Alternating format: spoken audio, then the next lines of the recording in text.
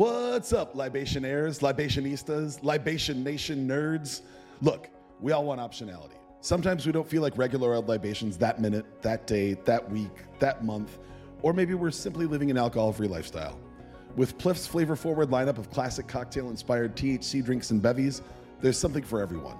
Classic vices made nice and perfectly dosed with THC for any social occasion.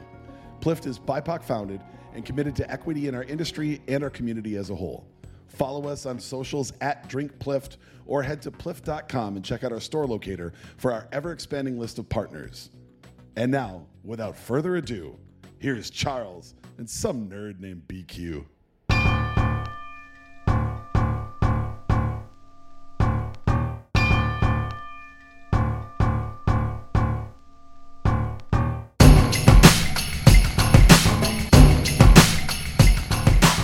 Teenage car, though, the one that I like all through high school was Volkswagen Rabbit. Oh my God. It was a yellow hatchback with a crank sunroof. Yep.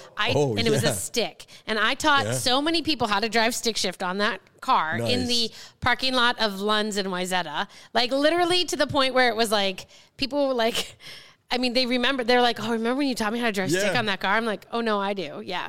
No. It was famous. You know how I learned to drive a stick?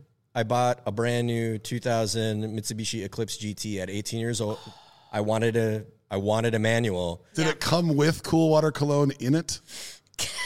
Like a half a pack of I'm trying to think of the cologne I actually wore because it's probably equally funny, but I can't think of it. Acquadisio? I don't remember. Yeah. Something like that. But so when I was leaving the lot, the guy who sold me the car, his name is Shaq, he was like, all right, good luck. And I was like, you goddamn right, good luck. I'm just now, I don't know how to do this. And he was like, you bought a brand new 2000 GT and you don't know. I was like, I wanted a manual and I'm going to figure it out. Yeah. And he's like, let's go on the service road. Yes. And so I went on the service road with him for about 15 minutes. And then he was like, Godspeed. And I got home. You got home. I blew the clutch out in a year because I learned in a brand new car, which is not smart. But I was just like, fuck it, I'm doing it. Yeah. Because that's like my philosophy about a lot of things. It's probably not smart. No. I thought it'd be easier than it was, you know, like you don't know about the clutch action. If you don't do a manual, you don't know that you got to clutch in and drop the shift. And it's. We used to pop start mine too to get it going, you know, like,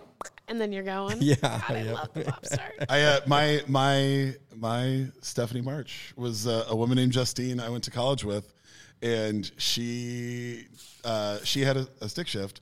And we were going to go on a road trip together, and she's like, I'm not driving the whole time, so we're going to figure this out. You need to learn. So we took it to the parking lot of Crossroads Mall off of Division in St. Cloud, Minnesota. Oh, my God. And we drove around the parking lot until I felt like I had it, and then we got out, and we were good, and then we turned onto 15, and there's a pretty steep hill, and at rush hour, you know, it's stop and go. Oh, my God. And I literally was yelling. I rolled the window down, and I was yelling out the window, back up!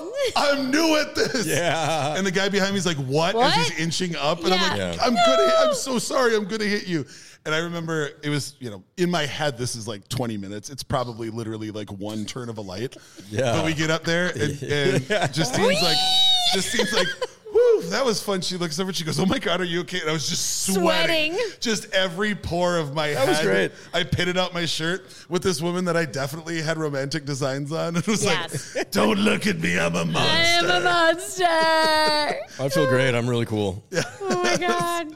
So anyway, what do you think about pit stains on a t-shirt? Yeah, so it's super cool to be this anxious, right? It's printed like this. It's like a pit tie-dye. Yeah. She's a producer for a local network here now, and it's so funny because we were like really close in college and then didn't talk a whole lot, and then we run into each other at events, and my brain is always trying to, like, when I see somebody that I haven't seen in a while, it's like, think of something relevant so we can talk about, you know, blah.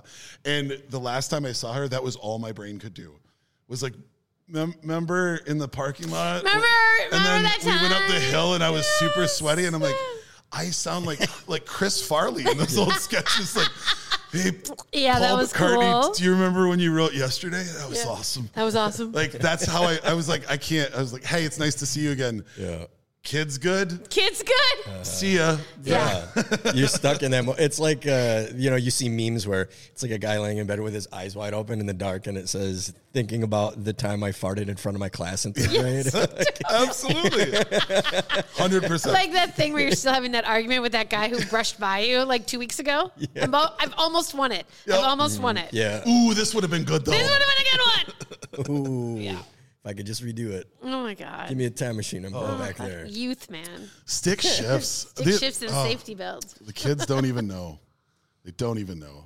As I love, though, for everyone listening, you're missing out on some really great charades and pantomiming, because we all used our hand to crank down the window, a motion that I would say most people, under the age of 30? Telling somebody don't to talk remember. To yeah. Except in my car, which still has. I'm analog, not digital. Yeah. Yeah. So aside from you amazing 23-year-olds that are riding around with Steph Marsh, just getting wild, going to Orange Julius or whatever the cool kids do. Right. That and then making the banana out of your thumb and pinky for hanging up. And can I say one thing about the crank window thing? So when my son's kid, like friends, were all in my car, like they all had like parents who had this sweet rides, whatever, right? But I mean, and the Jeep is a sweet ride. I'm not saying it's not, but they were all super psyched. And you know why? Because I did not control their windows. Oh, window freedom. And they were like, wait a minute. Are you telling me I can choose the height of my window? I was like, yes, you are allowed. And that was like a whole thing I didn't even think of. Their parents never let them have window freedom. And I was like, I don't have a choice. I can't control your window. Your destiny is yours. I feel like before we go any farther, we have to let the purveyor of window freedom, the stick shift professor, introduce yourself to everybody before we go further. Because have we been recording? Yeah, of course. So welcome back to the show. An amazing human being in both of our lives, an amazing hug giver, the window freedom giver. Yes. The person who taught, a third of your high school how to drive stick shift. Too true. What else? Who are you and what else do you do? Who else am I? So many things. Well, I'm Stephanie March. Woo. I guess I'm a person of note at Minneapolis St. Paul Magazine. I write about food. I talk about food. I look for new media situations. I try to evolve us from a print vehicle into bigger things. But mostly I just eat and drink with friends. That sounds awesome. It's pretty good. Nothing wrong with that. Yeah. I think this is the greatest gap that we have bridged from first episode to comeback. From first appearance to return appearance, that may well be true. Yeah. That may well be true. But yeah, that looking back on it, I still feel like that was kind of one of the episodes where this show hit its stride. If you scroll like 20 times with your finger back to I think the early teens. Might have been like episode 13 or 15 in that range. But your effect on the show has been amazing and far-reaching. Oh. We had one guest that refused to end the show because he wanted to go longer than you did. I remember that. I remember hearing that there was a challenge. Yeah. The challenge was thrown. That's happened a few times now because there's always someone who wants to bear the crown. Yeah, right. Everybody wants it. But since then, we've upgraded from little tabletop adorable microphone stands and some Shure 58s, which are the juggernaut of the indie band community. Nothing against the Shure microphones. The little mics that could. Little mics that could. They're pretty wonderful. And recording across 8-foot buffet tables. I mean, in the Polish National Assembly Hall, to now the classy confines of Club Caraway down here in the basement. In the basement. Yep. With the roadies and the M7s. Steph was the first person not in my immediate family that I had hugged in over a year, I think. That's true. We were kind of fresh with each other. Yep. We were sitting apart, but not, But then we drank all that high proof whiskey that you brought. And then you just hug. After whiskey comes the hugs. You got to do it. I think, share the warmth. Right? I do believe I can say without a doubt that is the hug that we have talked about the most. Yeah. Both on this show and in person. It was just like, hey, maybe we're going to be all right. Yeah, I think so.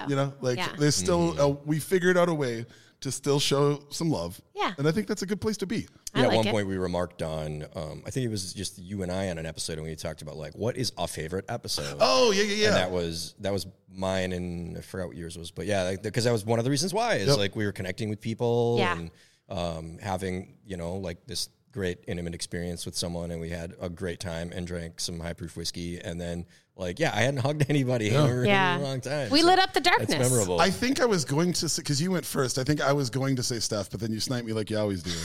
So I went with Yia, which is also Yia Vang's episode is still an episode that I think about a lot. But yeah, it's rad having you back. I'm glad to be back. I'm glad. This is so much fun. Glad I got the ask. Because I like to talk. Yeah, we tried for this a few weeks ago, and there's been a lot of things going on with like everybody does in the world. Yeah. And so we just thought, hey, let's wait until we have time for everybody to actually just be here and be able to hang out. So for sure, I'm happy this is happening. We've mentioned it from time to time, and now we're doing it. Now we're doing it. Yay. We're doing it. So you made the call that you wanted something scotchy. Something scotchy. And so the first bottle that we popped open was my Balvenie 14-year Caribbean cask. Yeah. I've talked about it a number of times. They are not paying me yet, Balvenie. Ooh. But Balvenie has been in sort of a part of my entire adult life.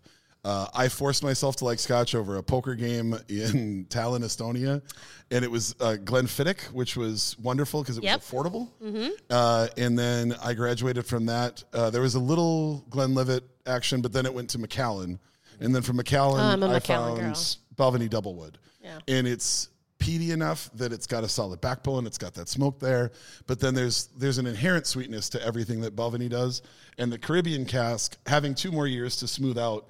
But then also getting all of those sweet, beautiful notes from the barrel. Yeah. I think it ups it a little bit, and it keeps me coming back for more. There's definitely a little salinity in the background. Yeah. But it's that balance between sweet, smoky, and salty that I really enjoy.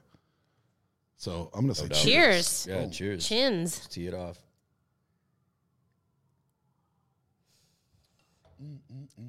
God, yeah, that's really good. I haven't had that in quite some time. Yeah, I hadn't either.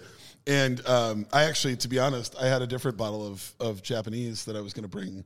And then I was kind of rearranging some stuff, and I kept looking at it. I'm like, what am I saving that for? I know. Let's no, go. you got to, don't save things, guys. Yeah. There's no time. Yep. The time is now. The time is now. The time is right. And it's you. Shall we? Let's go. Oh. I thought I was starting. All right. Okay. Steph, so summer Saturday mornings. Okay. We're in warm season now. Let's call it summer. Okay, warm season. What gets you out of the house first thing in the morning on a sunny Saturday morning? What's your perfect Saturday morning outing consist of, and who are you with?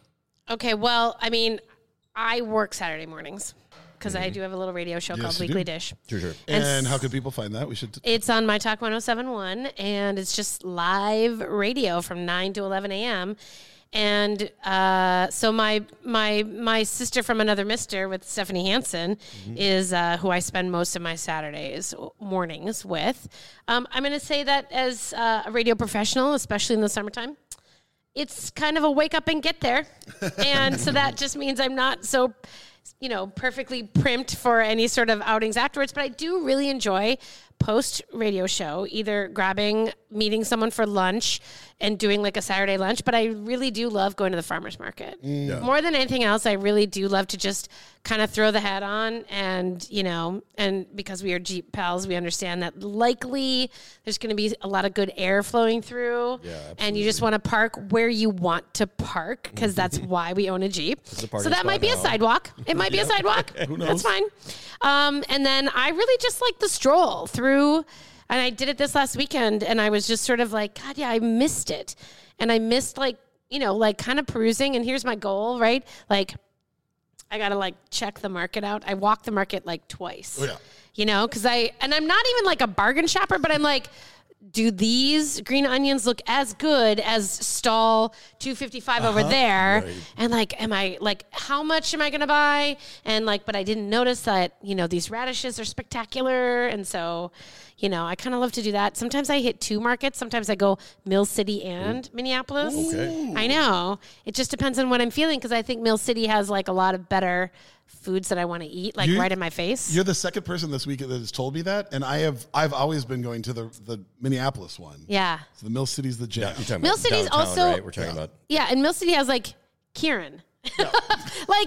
right there. He's like there selling things from the food building. And you're like, I think I want to go hang out with Kieran for a little bit. Yeah. And you just want to, Kieran Folliard is one of those people who will, a strong hugger to be sure. Yes. And if you're lucky enough to be in the circle, but like, just honestly, there's something about the familiarity of people. And here's the weird part. So like I said, on Saturday mornings, I tend to be a little rough hewn, if you will, of face and hair.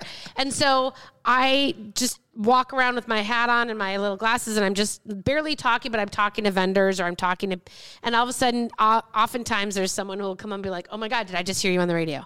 And I'm like, I'm sorry for my appearance, but yes, you might have, you know what I mean? And so that's kind of a sweet thing, is like when you can connect with people in an area where we're all there for the food. That's the good stuff. Yeah. Right? Would anything vary on a Sunday, or would that also be your ideal Sunday morning? Sundays so my church is running, and so on Sunday mornings I go for a run, and I just, first of all, I don't sleep, but I have a rule. I just don't get out of bed until 9. I like it. Okay. So you wake up, whatever, you're going to read, you're going to journal, you're going to do whatever you do. You just don't, you check your phone, whatever you want to do, but you just don't get out of bed until 9. Then there's coffee, then there's a run. And then it's kind of like, the thing about Sundays is sort of that, because it's the only day of the week that I don't work. So I try to keep it super sacred. And I try to really, really, truly, like, if I've bought something at the farmer's market the day before, then I really kind of, maybe I'm thinking about what that looks like and what I'm going to do for a Sunday dinner. And I try to like be in my yard or be in nature in some way, shape, or form. If that's like a run along the river, and then maybe you go get a Bloody Mary with a friend or something like that. But I'm largely going to be cooking something on Sunday night, like that I really want to, just something I really am like craving. Because a lot of times when you eat for work, you don't always, like, everyone is like, this is the best job ever. And it is, but you don't always get to eat what you want, what you're craving that day, right? Like, if you have to go eat, at a place and you're like, I've got to go try all these foods. And then all of a sudden you're like, well, I'm so full, I can't eat what I was hoping to eat tonight. Yeah. So Sundays are the church of, what are you craving? Yeah. I love that. Yeah. That makes a lot of sense. It does. Just is. Sometimes it shows up in different ways. I just made, on Sunday night, I was like all about ramp pesto. Yes. Hell yeah. And then and then there were these gorgeous asparagus at the market. So I got those, threw some Swiss chard, did a little orecchiette. And of course, because I go over the top, it was like burrata and an egg. You know what I mean? It was like, you posted a picture. I did. Of that. I know. I told you. Fantastic. Yeah, that was my Sunday. That was just, and it's just me, like dancing in my kitchen with like the music so loud. I'm sure my neighbors are, not happy. What was given the T-shirt that you're wearing right now? What was the jam? What were you into?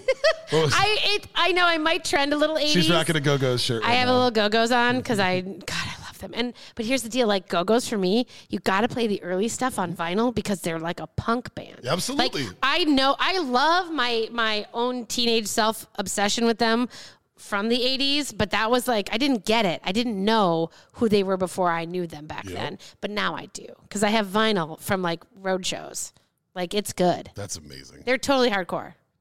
Awesome. In the best bubblegum way. Fuck yeah. So let's be very clear, not Sex Pistols. Well, but there's a lot of hooks in that. I mean, I would even say that aside from Johnny Rotten singing, the Sex Pistols also had a lot of hooks. True. You're like, word. I mean, if you change the words to Anarchy in the UK, like, that's a pop song, 100%. 100%. You are correct. You are correct. All right. So, that sounds... So that's what you're rocking to? So that's... You get put on the... Yeah, I mean, but also I have to tell you that, like, so... music is kind of a journey for me, and I am not the music head in my family. I have 2 sons who are both prolific in their music appreciation, and they both send me things from like Argentinian accordion players to the Kingston Trio to Arcade Fire, obsession. And then my favorite thing, and I think maybe you guys might appreciate this, but like the kid who's out in Tacoma and doing college radio DJ stuff, he's like, so I'm kind of on a Toad the Wet Sprocket kick. Yes. Yes. And I'm like, what? He's like, yeah, have you heard of them? And I was like, wait a minute. Do you not remember the shirt that I wear to bed that says Toad? And he's like, wait a minute, that's awesome. That? Yeah. I'm like, that's that.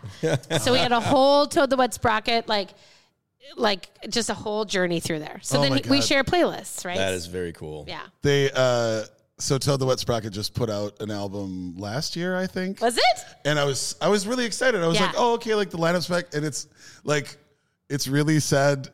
Like, I'm middle-aged and I don't know where my life is going music. And I was like, hold on. I gotta be careful with this one. I know. Yeah. You have to treat it gingerly. Yeah. You do. Oh God. It's it's something about a whale. And he's using like that this whale used to be a part of a pod and they all sang together. And then one day he looked up and everybody was gone. And now he's just by himself singing alone in the ocean. And you're just like, oh God. Oh man. It's coming. Yeah. If I heard that last week and I started crying because everybody went home from Art World earlier than me. Oh yes. That's how I felt. I mean, I did. That's also sad. I did Saturday night, I walk was you like, home the first night. So, Oh yeah, the first night we did close her out, but I'm saying on a Saturday night, yeah. it ended a little early. But all told, I spent many miles walking the streets of Northeast Minneapolis. I was content. But on Saturday, when it was like 9 o'clock and I could hear noise out my window, I was a little bit of a sad whale. Yeah. It's sad whale. Transient whales. Oh, that's it. Transient whales. You're right. Oh, right. it's just soul crushing. And it's a beautiful song because that's what they always did. They made these really like beautiful, soothing like moods. Yeah. And then you listen to some of the songs and they were happy. Yeah. And then some I was like, oh my God, is everyone okay? Is everyone okay? Are you okay? Strum twice if you're safe. Yes, right. Blow your blowhole twice. Yes, right. Mom, your Saturday mornings. Yeah, Saturday mornings. What do you got? So I don't have a morning radio show on Saturday, which is quite nice. I bet it is. So because I usually try to do something interesting, like go see a show or whatever on Friday, Saturdays are kind of my version of your Sunday. Sundays, Stephanie. yeah. Like I really try to just stay laying down as long as I can. Yep. And I'll hear my wife hit the espresso machine, and then the air smells like the most beautiful espresso. And I'm like, oh, this is quite nice. Because her and our dog are bonded at the hip. Our dog has decided that she loves mornings in the guest bedroom and looking out the front window and just watching the neighborhood go by. But recently, she has decided that it's not okay if Jenny isn't next to her. So she'll come back every 5 minutes and whine until Jenny goes with a book and sits by her. Oh, wow. And then Jenny reads and Millie looks out the window, which is the cutest thing ever. But It's I'm like, pretty sweet. hey, I also kind of like being next to you. I know, right? So I've here. been trying to cook more scratch breakfasts. Good. Every time I go on a vacation, if we're at an Airbnb, that's usually the meal that I cook. Right. You know, have a breakfast at home and then we go out and do whatever. And I was kind of coming back from Norway a couple weeks ago. I was like, why don't I do that here? And there was no answer. Interesting. It was just like, yeah. Yeah. So my wife loves bagels, so there's always bagels there. So I've started doing bagel sandwiches, just with like whatever vegetables and meats and usually, of course, eggs I have in there.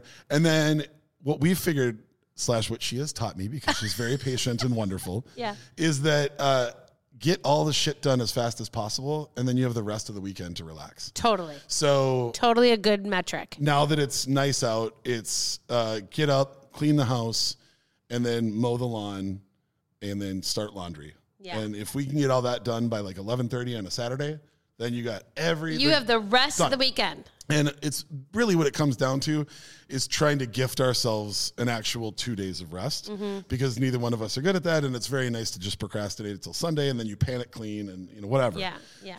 It really does feel good. And I know that she's still leading the charge on it, but it still really does feel good to me to like have that done. And then maybe we go out for lunch, or as I keep having people tell me, like, I need to go to the Mill City Farmers Market. Yeah. So now I really want to do that. And then from there, it's like, is it nice out? Then where can I go on a walk? Where can we take the dog? What can we do? Totally. That's what's getting me. Our poor dog had surgery, and she gets her stitches out tomorrow. And so she hasn't been able to wear her harness. So she can't go. So we've been doing like short walks. But when the surgery happened 2+ weeks ago, it was cold and shitty and rainy. Right. So she didn't give a shit. She hates fine. the rain. But now it's beautiful and all the smells are out there. And she's looking out just the window in the guest room. So we're really excited. Like this weekend, I want to take her to a dog park and just go running. For sure. Just let her get out there. Let her spirit soar. And then after that, then whatever I do on Sunday is great because I've already gotten exercise. I've already gotten the house clean. I'm getting ready for football season, which is coming up. Mm-hmm. But Saturday is like, I like the burn the candle hard at the beginning, and then it just feels like gravy. Yep. And then if we want to make a ridiculous dinner and have some wine and stay up late, it doesn't matter. It doesn't matter. And the rest of the house is already clean, so then we just got to do the dishes, and then you're set. So you're like giving yourself an extra day of weekend is how it feels to me. Charles, what's your routine? You sit up like the Undertaker at 5:54 a.m. every day. Not going to talk about cleaning. But I don't like to sleep. It's on record. It's on record. It's been stated. Yeah, I get up earlier in the morning, so like typically the household duties many of them are done when she wakes up because I like to just take care of business. What a gift. And then I'm also like a little kid, just like waiting.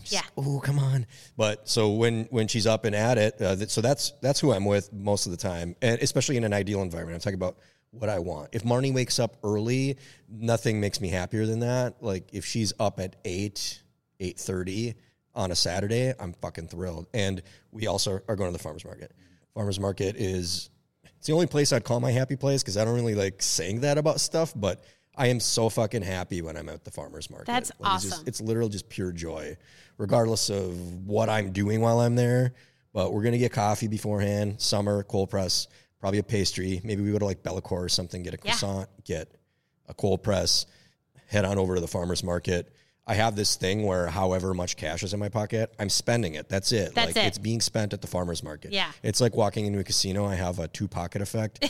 I bet the money in the left pocket, and then whatever ends up in the right pocket cannot be used. Yeah. But at the farmer's market, I end up with a bunch of bags and doing the move where like the meme of a kid walking or a husband walking to the door with every bag. Yeah. Like just to prove you can do it in one trip. I don't want to have to. There are no second trips. No, there are no second trips. No. At the farmer's market, there may be. It depends on what you're getting. If I have $100 in my pocket and I buy only produce, we do have to make one trip to the car.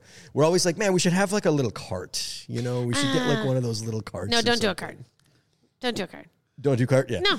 So backpack it, whatever you need. Just the cart is too hard. Or even like cloth bags or something that can strap to your back. Yeah. So when I go to the market, and I almost exclusively go to the downtown Minneapolis market. You do, okay. I just love it there. Yeah. I'm accustomed to it. I have people there that I know and they know me, and we may not necessarily know one another's names, but I have the bok choy guy, the pickle guy, the tamale lady. Like we have, it's my honey lady, you know, like that's just the vibe there.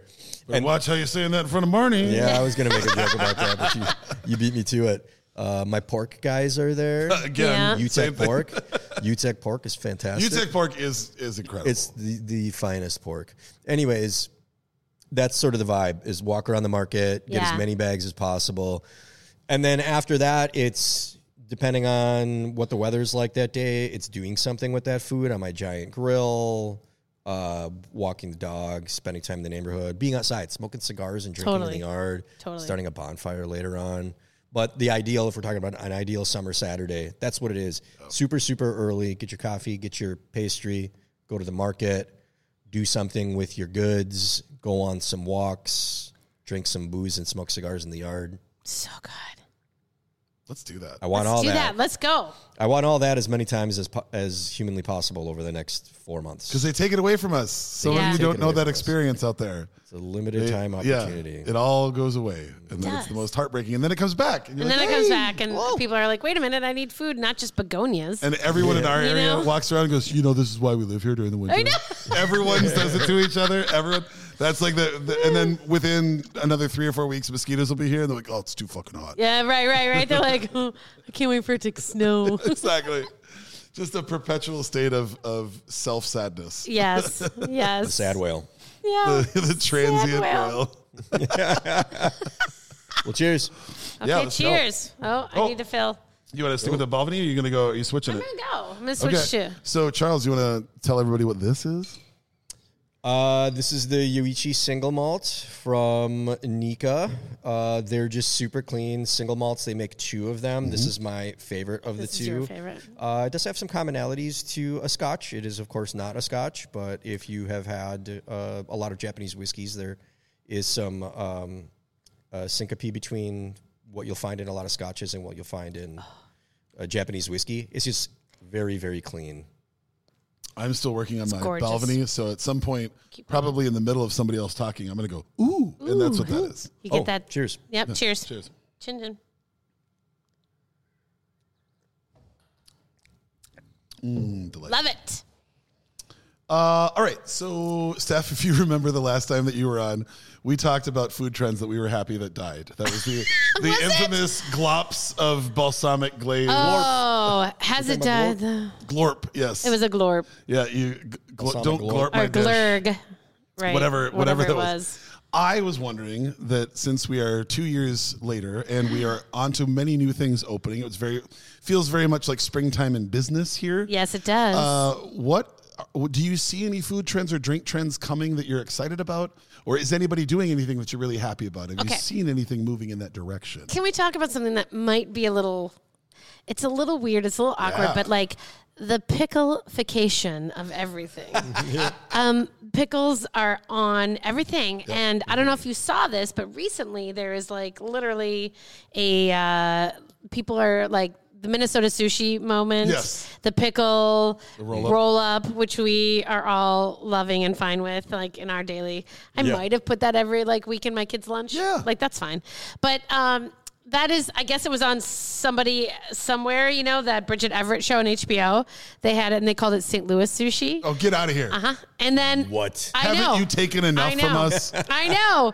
And then it was somewhere else, but there, like an eater did an article about how pickles having a moment. And I just said right away, I knew it at the moment. I'm like, they're going to take the pickles from us. Mm-hmm. They're going to own it, and they're going to take like our cream cheese pickle and ham wrap, and they're going to have like everyone's going to like redo it, and there's going to be like David Chang is going to do like a whole pickle wrap thing, and I'll be like, it's not it, right? No.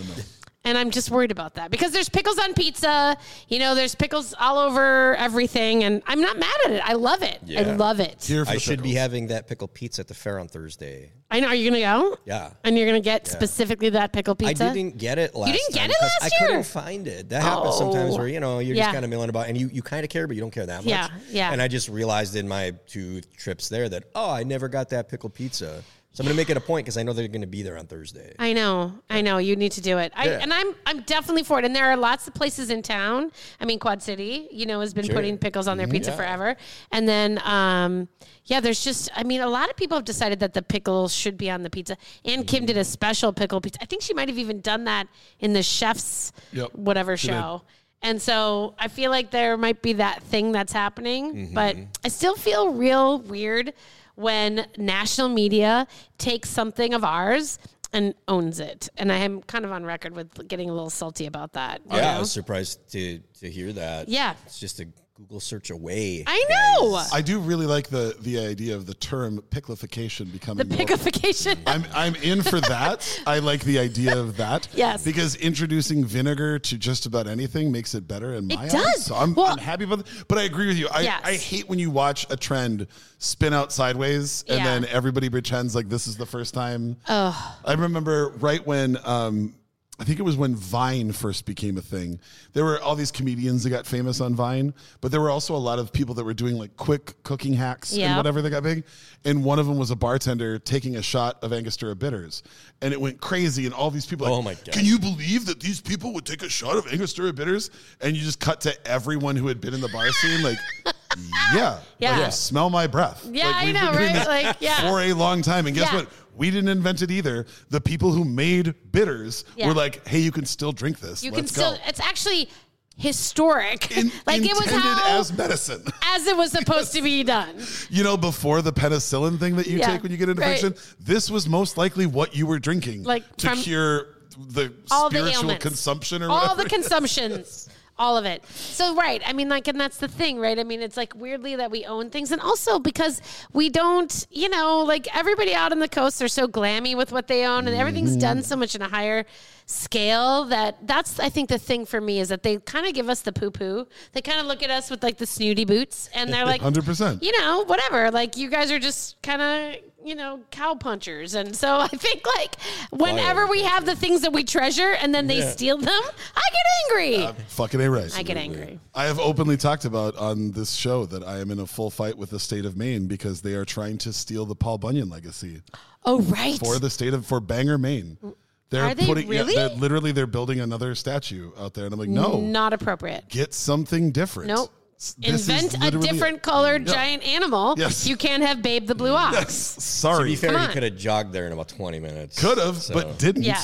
He didn't stay, though. He didn't stay. He did a killer. You know, he like just dropped his foot and then he turned back and went back to Minnesota. There's plenty of places Everybody I've knows stopped to take a piss that I wouldn't say can own me. Oh! The thing about pickling that's interesting. You don't even come up with Portland. No, I'm just this is not a direct correlation to your comment, but pickling in other countries is so much more common. Like, I know. Mm-hmm. And when we say pickles, Americans always think of cucumbers, but pickle doesn't mean cucumber. God. The pickle game in the global space. And I feel like we've all come to appreciate it more. I mean, like 100%. Technically, like the sauerkraut and like even like kimchi and like all these things, those are a form of fermentation, which of course is just what pickling is. For sure. In Lebanon, pickling is called kabis, and they do it with everything. Right. Like fridge doors are aligned with, it looks like a science lab. It's just a bunch of stuff, and you don't know what they are. So I'll walk into like one of my cousin's houses or my aunt's house, and I'll just start popping jars and throwing stuff in my mouth and figuring out what the fuck it is. What it is. But they have like, I remember the first time my cousin Rabia he had these pickles of, I couldn't tell at the time because of the, just all the liquid and everything. They were tiny eggplants. Yeah. Like very tiny eggplants. Oh, yeah. And I popped one in my mouth and squished it. And I was like, ooh, because I thought it might have been a plum or something. Yeah. It was a fucking eggplant. And I was like, oh my God, that is so good. For our listeners, that was not me trying the Japanese whiskey. That was Charles just being very excited about an eggplant in his mouth. That was my ooh, not qualms. Wait, are you guys picklers? Have you guys pickled? Are you canners? Well, yes, we are. And we are now coming up on months that have passed since Charles promised former guest of the show, Katie Dimmick, and I a pickling class. I love Dimmick. And so Dimmick and I see each other on a fairly regular basis. And there's at least one tickling joke that has to come up every time so that we keep it going. And we figured eventually we'll just start doing it in our house. I did not administer the pickling class, so you had your own pickle session. Correct. But have you had the pickles that you and Katie made? I didn't do it with her. I actually made my own. And you did your own. Yeah, I just did a really simple. I did a riff on like full sour dill pickles with a whole shitload of roasted garlic and chili flakes, and they were delightful. They were fantastic. Cool. They went in. And again, this is just cucumbers. Like I was just tired of paying for the sickly green jar of any of the pickles. We have good crunchy dills. It's fine. They're just better when you make them on your own. So that's what I had made the last time. But this year, I do want to try and get more things going on. Now that I am no longer in the beer industry, I have an entire refrigerator in my garage that is open except for THC. So now that I have all this more room for things, because like my freezers are all full of stock, right, and all that shit. You just have to start a show called Will It Pickle? Yes, and then you guys just pickle a ton of stuff. Yeah. Like, remember the Wisconsin bars that you go to? I don't know. Maybe I matriculated in Wisconsin. So, like, the college years were spent doing small drives to dive bars in small towns. And there was a lot of pickled eggs and a lot of pickled pig's feet. I've done both of those. I eat that stuff. Yes. I will say that the last pickled egg that no wonder I like my Lord, right? Is the last pickle that I will ever have. Ever eat.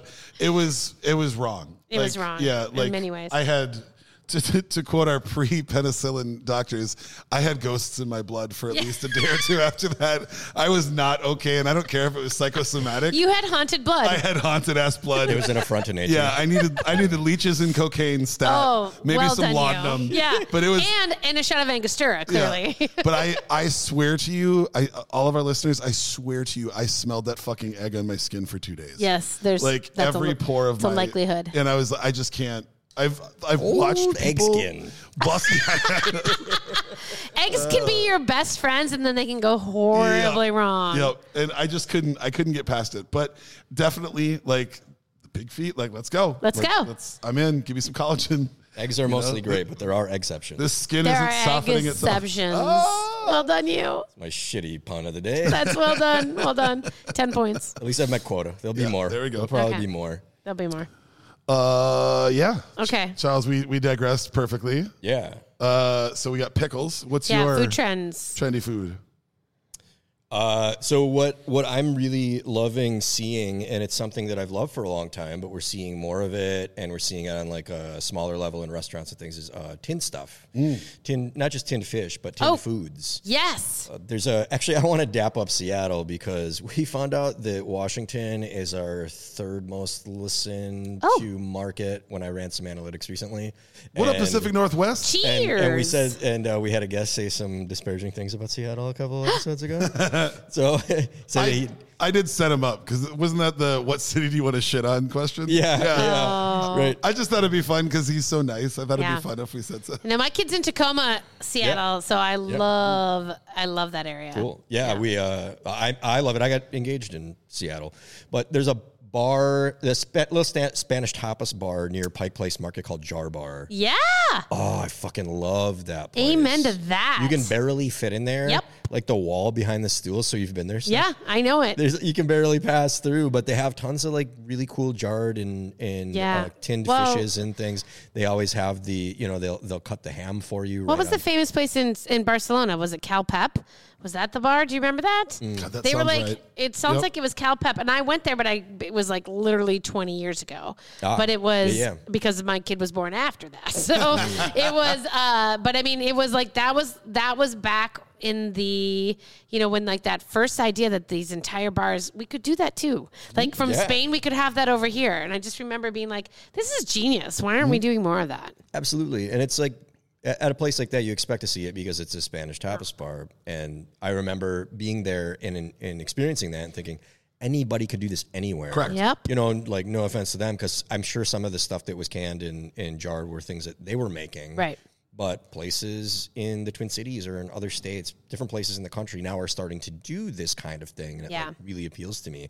I remember going to LMA Tavern in Chicago for the first time on my bachelor party. We just stumbled in there and we got little ponies of High Life and scooted up to the bar.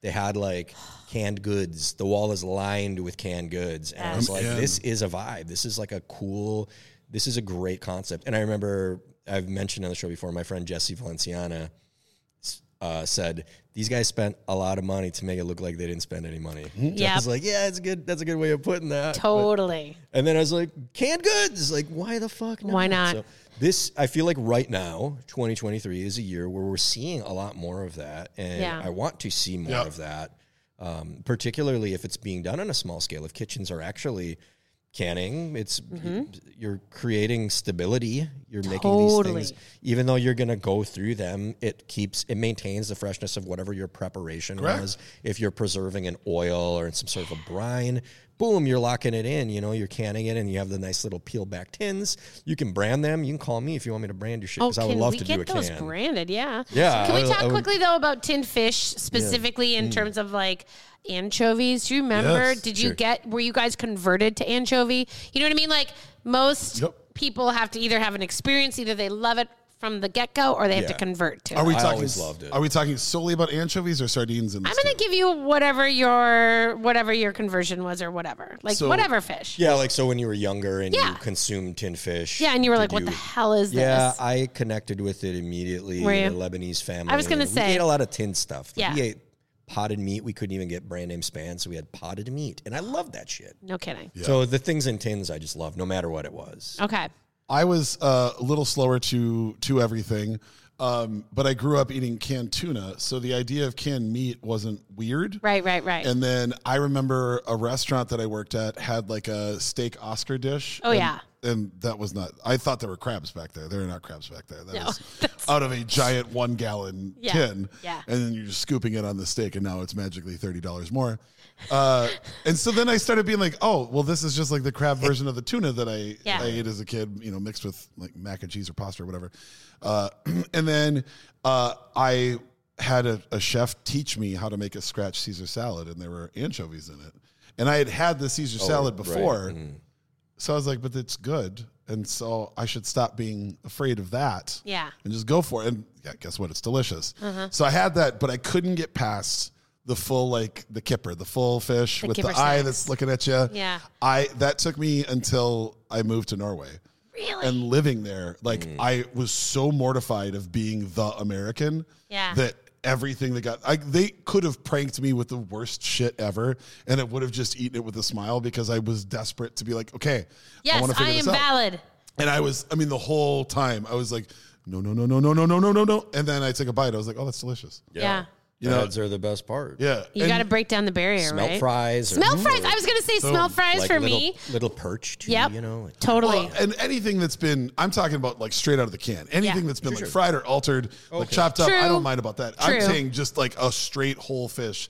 That was the last thing to get across. But because I was such a picky fucking eater when I was a kid, now I feel like I'm almost like a missionary. Yeah. Where like if I'm at Bar La Grassa when they have you're all an evangelist. Yes, exactly. Yeah. I will specifically, even if I'm not feeling it. Yeah. If the person with me is like, ew, I'm like, okay, well then I'm going to order it. Well, now you're going to have it. Because I want to normalize this. Yeah.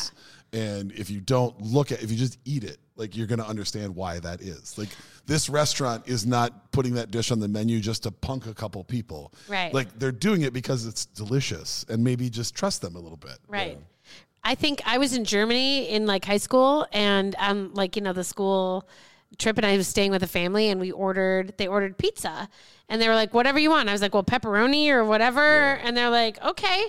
Well, pepperoni in that space was pepperoncini and anchovies. I don't know how that translated, but and then I'm like, I have to eat this because I specifically asked for it. So they're like, oh, okay. And then I was like, well, I'm eating this pizza with these anchovies on it. And I wasn't about to pick it off. Right. Because then I'm the asshole American, right? Yeah. So that was the first time. And I was like, well, these actually aren't as bad as I thought they were going to be. I love the idea. And then I was in. I love the idea that family still probably refers to that as like American style. Yes. With like, it's like pepperoncini and anchovies. Yeah, pepperoncini and anchovies. They're like, no, it's this. They're like, no, that's just on TV. That's on TV. What they actually eat is this. Right. Trust us, we know. Well, the Ninja Turtles didn't make it easy for our generation because that was always like them holding their like giant Ninja Turtle nose and the stink lines coming off the anchovy pizza because that was like, was that their big thing? Yeah, anchovies. That was the only way that they wouldn't eat pizza. But it made me curious about it because I've always been curious about food, and I was like, well, I want to see. Well, like, what is the deal with that? Yeah, I want to see if it's bad. And you couldn't get an anchovy pizza. I used to try to order it when I was a kid, and like my godmother or my parents would be like, don't do that. Like, what are you trying to do? No one's going to eat that. I'm like, I want to eat it. It's salty funk. The first time I got an anchovy pizza was at Element Pizza, the Fire Pizza in Northeast Minneapolis, because they had a pizza with anchovies on it on the menu. And I was like, I can actually try anchovy pizza, and I fucking love it. We should celebrate that. Great pizza. Who doesn't love salty, briny deliciousness? Salty funk. Let's go. More salty funk. More salty keep the anchovy paste tube in your fridge door. Yeah. Right. Amen to that. There. Yep. Harissa, tomato, anchovy. Yep. And I have a lemongrass paste because I've been having a tough time getting good lemongrass. You gotta grow it. You gotta grow it. Yeah. It's in the markets right now. You can plant it. We don't. You got time. Our gardening situation in our house isn't great. And Container. It's not our house, so we're just. Oh, gotcha. We've been meaning. We just have a great situation. We love our landlords, and we keep talking about that we're going to find a house, and that everything keeps getting worse. How about you don't buy a house right now? Right, exactly. So we're like, how about you sit in your good situation? How about we have two really good friends who have incredible gardens, and then we just ask them for stuff. And you can get much better lemongrass now than you could 5 years ago. Totally, you can. You know, like well, now the Hmong markets have dried out stuff. Well, that's what I'm saying. Some grocery stores have better. It's just been like I have two amazing Asian markets that are not far away from me that are normally aces, and for whatever reason, the lemongrass has just been scorched, and I needed it for a recipe, so I just bought the little. Last year was tough. Yeah, when I needed to make my tonic syrup, it's mostly a stock issue. I'll go to stores I know usually carry it, and they don't have it. But I'd rather them not have it if it sucks. Amen to that. Like, just have it if it's good, and if it's not good, then don't carry it. If it's not going to meet it, then you gotta shift gears and you gotta go somewhere else. I'd like to think it's that kind of intention, but I don't know if it is. Yeah. But the last time I went to Whole Foods, they didn't have any, and I guess I was like, well, if it wasn't good, then maybe it shouldn't be here. Right. I don't remember where I got it, but I did find some good stuff. Sprinting towards a climate apocalypse. It's fine. It's all good. It's all good. Cheers. Yeah. Yeah. Well, I guess I'll go a different your trend. route. Yeah, my trend. And agreed, this is a little close to home as our company Plift is also the sponsor of this podcast. But it's the THCification of things. This has been a taboo topic for me for almost 8 years of who I can talk to about putting THC into food, into drinks, and who I can't. And it's been a pretty small fraction of my friends that were remotely interested. And then an even smaller fraction of those friends that weren't immediately like, what gets me fucked up? Like, to try and actually find a balance where it's just an effect that goes with everything. Yeah. And in the last 6 months here in Minnesota, as this law is crapped and now has been signed by both, or has been passed by both the House and the Senate, now a lot of people are reaching out. And I'm really excited for understanding balance. I think a lot of people out there, I used to call it, or I've been calling it the Cuervo effect, where when I was first bartending, everybody, and tequila started coming, like good tequila started coming into our market. The good stuff. Everybody would tell a story about, I hate tequila. Why do you hate tequila? Oh, spring break. I was 18 years old. I drank an entire bottle of Cuervo and then I vomited. I hate tequila. None of the things that you just said have anything to do with drinking tequila. It's more about you. Right. And also, spoiler. That's garbage. Like, that you were drinking garbage anyway. For me, like, showing people what a good tequila was, they're like, oh my God, this is great. Yes, this is what you've been missing by saying that. The new version of that, and anybody that lives in a state where recreational is legal, I guarantee you can vouch for this, is people telling me that, I don't do THC because one person gave me a cookie one time and I slept for 18 hours and then I couldn't function for 2 days after that. Well, of course, you just took random drugs from somebody without asking any questions.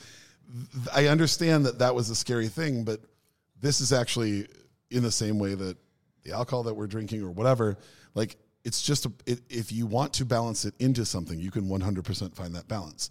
And now more and more really brilliant, creative minds are kind of wrapping their heads around bringing this into it. And I'm really excited for where that goes. The way that the law is written here in the state of Minnesota is a little bit more permissive than just about anywhere on earth, because you can also order that across the bar and drink it at any bar. You don't have to go to a dispensary, which then allows for an entirely new wing of cocktails that don't have alcohol in them. You know, it's not just like the thing that we put on the menu for somebody that doesn't drink. Now it's a psychoactive drink. It gives you an effect, but it doesn't involve alcohol. So if that's what your choice is, that you just want to move away from alcohol, whether it's that hour, that day, that week, or as a part of your life, there are so many more options that are coming out, and literally every week there's more coming. And seeing the way, there's a group out of Michigan called Happy, and their drinks, they're using like reishi and lion's mane mushrooms in there, and they're really trying to make lightly dosed THC tonics for like vitality in the morning and for going to bed at night. Like, the more I see of that, the more I get excited about, we can actually bring in something that has health benefits to you that also gives you a little bit of an effect. Yeah. And seeing where that goes, I'm really excited for, not, I'm just doing this to get fucked up. Well, I'm doing this because I enjoy the effect. Because this is my major issue with, not you guys, but like the way that this has been marketed thus far is so strange to me, that it is so focused on the high, because we don't, like, the fact that we're calling things like high this or like super stony that or whatever. And I'm like, we're not marketing our scotch by calling it Drunky Drunk Girl's favorite PD, Scotch Fest. Yeah, you can't. Dad punched mom. Oh, I love that. Oh, I love that. That's great. Yeah. Let's get more of that. Yeah. So it's been very strange to me watching from the perspective of someone who is a full aesthete as far as like drink goes. I'm not doing it to get drunk. I'm doing it. I love like the notes of smoke and wood and sugar and vanilla and all these things. And yes, it's lovely because you get a sweet little buzz off of it, but that's not the only thing. So it seems weird to me that some of the THC marketing has gone to this like get totally baked. Yep. And I just don't get it, because I think you're not winning people over that way, nor do most, like, and for quite honestly, a lot of the seltzers in the past, it's like, so you're burning my mouth out and you're telling me that I'm just going to get high and I should just appreciate that. And I'm not there for that. Well, and that's the discussion that is going to continue to be had. And I think it'll be interesting to see where it weighs out. But I mean, to use our company as an example, we wanted to create a really long runway so that it feels safe for people. Yes. We're giving you a very familiar taste. All of our beverages are modeled after a cocktail. Yeah. So we're giving you a familiar flavor because we're asking you to learn a new chemical and how it interacts with you. We're giving it to you in a low dose, and we want that to just be a relaxation to you. And the more that I talk to chefs who are getting interested in this, that's what they're looking for. They don't want anybody blacking out halfway through dinner. Or freaking out or having a reaction or anything. No one ever wants that. Well, and that's, if we're going to look at CBD and CBN and THC as parts of natural medicine, the point of it shouldn't be to take enough of it that you can't function. The whole point of it should be to just be an effect in your life and kind of go together with everything else. And the way that I'm starting to see it expressed in things has been great. Like our friends at Amy's Cupcakes, they have a separate THC menu. Yeah. And they're making buttercream frosting with a light dose in there. They're making like gourmet Rice Krispie bars. Yeah. That's great because you can enjoy that entire dessert. You're not breaking off a single Rice Krispie. You're not grabbing just Snap and not Crackle and Pop and eating that, and now that's your dose for the night. It's meant to be the whole thing. Enjoy the treat. Yeah. Right. And then get a little background relaxation. That's what I love. And I'm really excited to see once we get past the people who make Cheech and Chong jokes but never watch Cheech and Chong movies. This is the thing. I'm over it. I'm ready for them to be done. And like the Dazed and Confused font that just gets copy and pasted. I'm done with it. Like just literally just have pride in what you're making and tell me that you want to, like, if you just, like you said, if you marketed a beer that was like get fucked up beer. Yeah, no one would buy this. Or like we'd all be like, that's ridiculous. Yeah, like, so why are we doing that? And to me, there's something beautifully organic about what we're talking about. This product and the mushrooms and the psychoactive stuff is beautifully organic. Like it's something that exists in nature that then can be sort of framed up in a way that is an experience, and that's how it should be. It shouldn't be 100%. Just get you there. Yep. Like I would like to use this kind of as a transition to talk about our sponsor Plift, because we didn't touch on this in the episode with Todd, but I wanted to remark that I'm really impressed with the fact that there are 4 milligrams per can. Yep. Yeah. For someone like me, Amen. that I loved weed when I was a kid, and then I went away from it, and now I'm struggling to find my place because I don't want the effects that Steph is talking about. Right. I want to just like feel a little bit of like soothe, comfort, maybe it can help with my neck, my anxiety, those types of things, right? When I have a can, like the new juicy grapefruit, when I had a can of the juice last week at 4 milligrams, not only does it smell like fresh grapefruit peel in your house, but the finish when you taste it, like it's got this really beautiful citric finish. It really tastes like grapefruit. But I completed the whole can in 20 minutes or so. And by the end, and this is the first one of those beverages that I have experienced this with, by the end, I actually had to consider if I wanted to have another one. With others, I'm like, I don't know how comfortable I feel doing another one. And that's just where I'm at in my journey with consuming THC products. Yep. But once I completed the can at 4, I knew if I would like to continue this journey, I can. If I want to stop here and just get a really nice, restful night of sleep, then I can stop right here. And for me, that's like the approach that I think more of these businesses should be taken, is that you should make it a journey, not a sprint. Because if you provide these products at a bar, what is the fucking point of having somebody sit down and have a 10 milligram beverage who is inexperienced with consuming THC? They're going to be in your bar for a half hour. Yeah. And then they're going to say, I better get home before I fall asleep. Yep. Right. If you want someone to spend the day, or for instance, at a barbecue where you're grilling all day, multi-course, we're going to have a bonfire later, we're lighting cigars, the oysters are getting shucked. Some people are consuming their like lagers and stuff because it's the early day beverage. It'll keep you going until later on in the evening.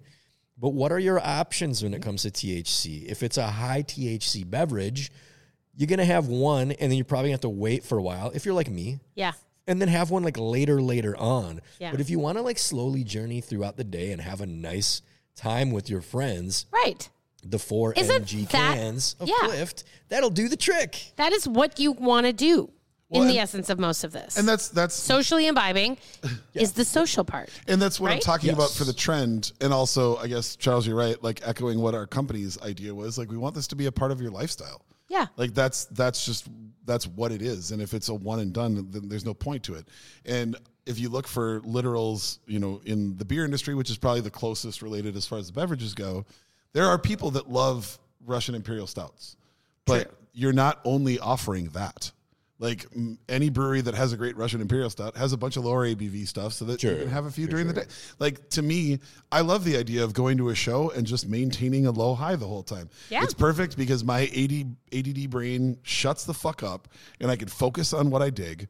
And I'm kind of zoned in a little bit. I'm not noticing all the shiny things around me and the jingling keys going on behind me. I'm not paying attention to the discussion that's happening 3 feet behind me because she's talking about the second album, but she thinks she's talking about the third album. And I want to correct her. And also, no, that fucking drummer didn't play on that record. All that goes away. That goes away. And I'm just like, I'm just here and I'm really enjoying this. And that's, to us, that's the point. And that's where I see this heading for the greater chunk of humanity, as long as we continue to focus on that, is we can do dinners, we can do a dessert, we can do all these things where it's just a nice little effect with it. And then maybe for me, then I'm not thinking about that glass of whiskey to finish everything off. Right. Like all of a sudden now I'm settled. Yeah, choose your own adventure. Maybe I am, maybe I'm not. It doesn't matter. Maybe some of the homies at the table want to have, some Sauternes, and maybe some want to have, a Uplift. And everybody can make their own decision. And to me, it's like we have this entirely new toolkit and everybody just keeps grabbing the hammer. Yeah. You know, we're like, I know. I don't get it. That's my thing too. Is like, I think, and I get it too, because there's kind of a land grab when it's in the Wild West, like as it has been locally in Minnesota. There's been, sort of a crazy situation of, quick legalization and then lack of accountability for any regulation. And I'm not mad at that either, because I understand that may have had to happen. That was your Japanese whiskey moment. But I still think that there's a responsibility for the craftsman in this. And that to me is like, I'm not going to recommend something for someone who I don't believe, it's like, that's the point of being a person who, like, if you're going to curate and you're going to contextualize, to me, there has to be a smarter intent than just like, let's roll this and let's go. Well, and this is a great reminder for everyone out there, no matter where you're listening, that this has been said over and over and over again, but we are the people that we've been waiting for. So if you want to make that change, then we have to be the ones going out and doing it. And I'm already like wincing looking at my summer schedule, knowing that I'm going to be doing a lot of interactive classes. Mm-hmm. I'm going to be doing a lot of teaching sessions with staffs. You're going to have But that's the point. Like, that's what we should do. If you're passionate about something and if you really want people to understand it, the only way you could do whatever ad campaign you want on a grand scale, but the only way you're going to affect people directly and have them change their minds is by talking to them. And so that's how we got gay marriage. Yeah. So we're just going to keep pushing forward with that. And I just think it's really cool. Like, the last 2 weeks going through the texts and the DMs and the emails that I've gotten about people that are like, I'm really excited about figuring out a way to do this. Can you help? Like, yes, 100%. And if I don't know how to do it, then let's work together until we figure it out. I like this. Because that's how everything in my lifetime that I've been able to be a part of making my world better has been because a bunch of unqualified goofballs decided to try and work together and see if we could pull it off. Amen. And it keeps happening. It keeps happening. If we just try. How lucky. Yeah, exactly. So I want to cheers to that. Cheers to that. Boom. Hey, okay, cheers. Boom. Yeah. Oops. Charles, by the way, this is that was my ooh, and this is delicious. Yeah. I do love this. Yep. Sorry, it's super smooth. It's like a really nice, your mileage will vary, but for me, I love that amount of smoke. Yep. Yeah. It's not overwhelming, but if you like smoke, it's there for you. I've been to that distillery. Also, you have? That's. I was just going to say, Charles, that will be the next threat that I yell at you across the parking lot. What? If you want smoke, it's here for you, man. That's great. I love it. All right. Steph, we got a wordsmithing tab. Oh, here we go. Grammar hammer. Oh, dang. Okay, you can take this in any direction you please, but do you have a favorite word or phrase right now? Oh, that's so tough. Isn't it? It's the worst. So tough. I was kind of known to like say situation a lot a long time ago. Yeah. Everything was like a situation. Yeah. I have a problem when I overwrite, like when you're writing things down, and actually writing copy for a print vehicle, you kind of, when you go back through it, you're like, wow, did I really use that word vibrant again? Yeah. Like again? Yeah. Gosh, that's a tough one. I have so many, I really do. And I'm sure there's like friends of mine who would be screaming the answers to this. They're just yelling at their car radio. They would be yelling at it, being like, you say this so much. Can I tell you? Okay. You think about it. We can go around the horn. We might have to go around the horn. I have to go back, but I'm going to tell you this, and now I'm going to give you an earworm that you don't even know exists out there, or maybe you do. But this is something that everybody says. Everybody on radio, everybody here in a podcast, everybody says, and you can't unhear it once you hear it. It's this phrase. I will tell you. Oh, yeah.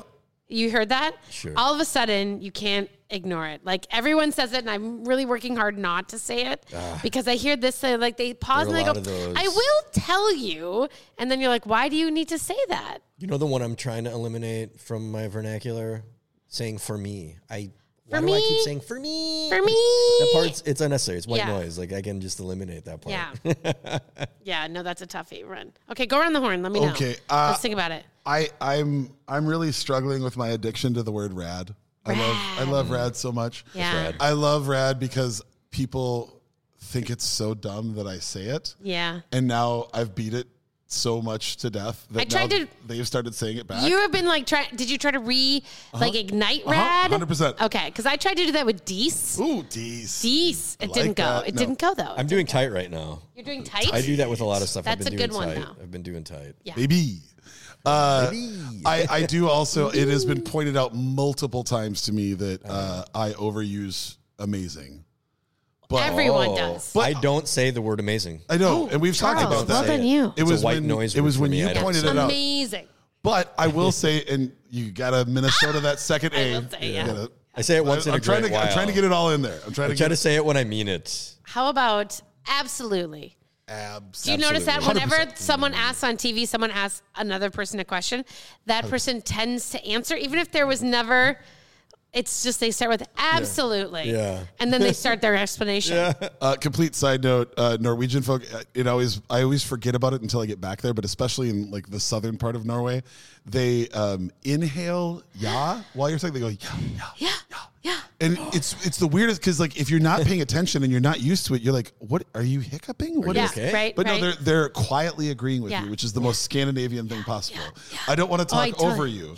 But I do want you to know that I'm listening to you, so I'll just quietly. Oh, do they sort of like pitter patter it in? Yeah, like that's like I've noticed on Japanese reality shows that they have a way of letting the other person know they're listening to them, and it's literally just going.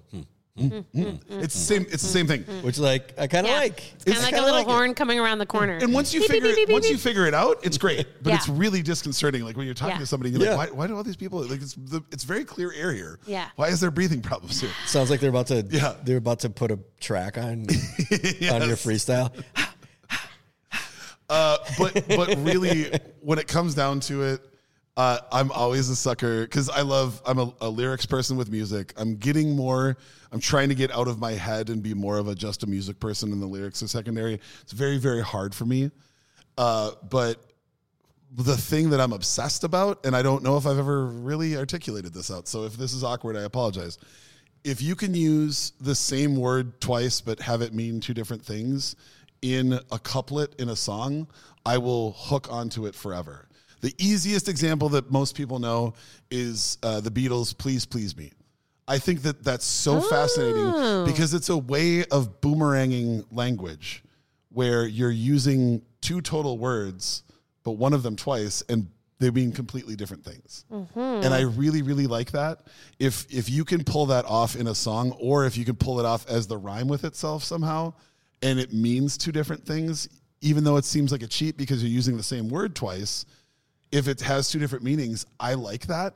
And I've never known that was a thing that I was really into until I've been trying to be better about like writing down because I have just so much music playing all the time. If something hits me, I'm going to be like, okay, I'm going to write that line down and what song it is. And then scrolling through, I was like, oh, there's a whole bunch of these. And I just apparently really enjoy that. That's cool. I love that. That just, it makes me happy. It's like I don't know. It's like leaving an Easter egg. It's a linguistic trick. Right. But it's also like leaving like a little treat for those of you that think about it. Yeah. Like, hey, wink, I did that thing. I got you. Most people might not notice it, but if you do, like, hat tip. Yeah. You're in the club. You're in the club. And that makes me, I just really, anybody that plays. You didn't even try to snipe you with that kind of right. Thing. Yeah, exactly. Right?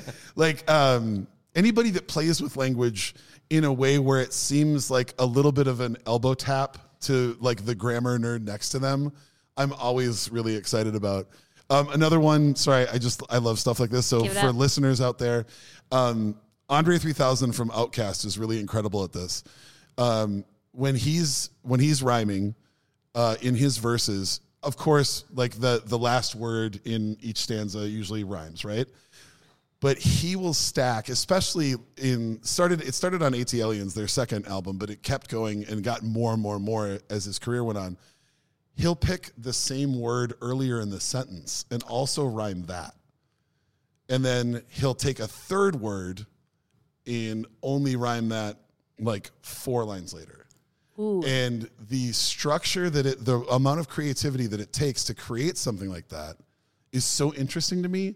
And I can't tell if like, is that just him having fun, or does his brain just process those patterns and automatically, like, I don't know if it's a conscious joke or if it's actually him trying to show like, hey, we're having fun, or if it's just his brain finds these patterns and he sees it differently than we do. That seems like craftsmanship. But it is craftsmanship. You've got to think. It's right? just, it's absolutely incredible. And if you, to anybody that is kind of wondering about this, I'm not going to rap on this show.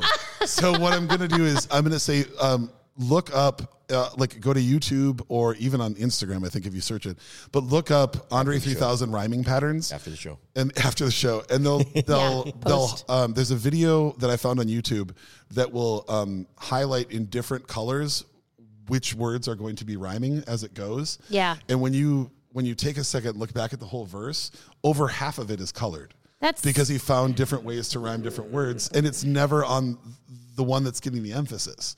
That's like the look over here, but then he's doing all kinds of cool shit over here. That's craftsmanship. Yeah. You're so right, Charles. That's craftsmanship. And I just sit like there are a lot of times, and I love Big Boi as a rapper. I've seen him live twice. I think he's incredible. But there are times where I'll skip just to Andre's verses. Yeah. Just because I want to be like, oh, let me hear you do that again. Yeah. Like that's so cool. Oh, I love that. Yeah. So a little fun nugget for you to go research if you're into hip hop at all. But that man absolutely mystifies me. Gotta love a fun nugget, right? It's another T-shirt for us. It's another T-shirt. Is it? Is it though? Is it? Let's just put our faces. Fun nugget. What about you, pal? I'll go ahead if you would like for me to. So I have a word that Marnie always kind of rolls her eyes when I say it, and it's been remarked upon on the show before.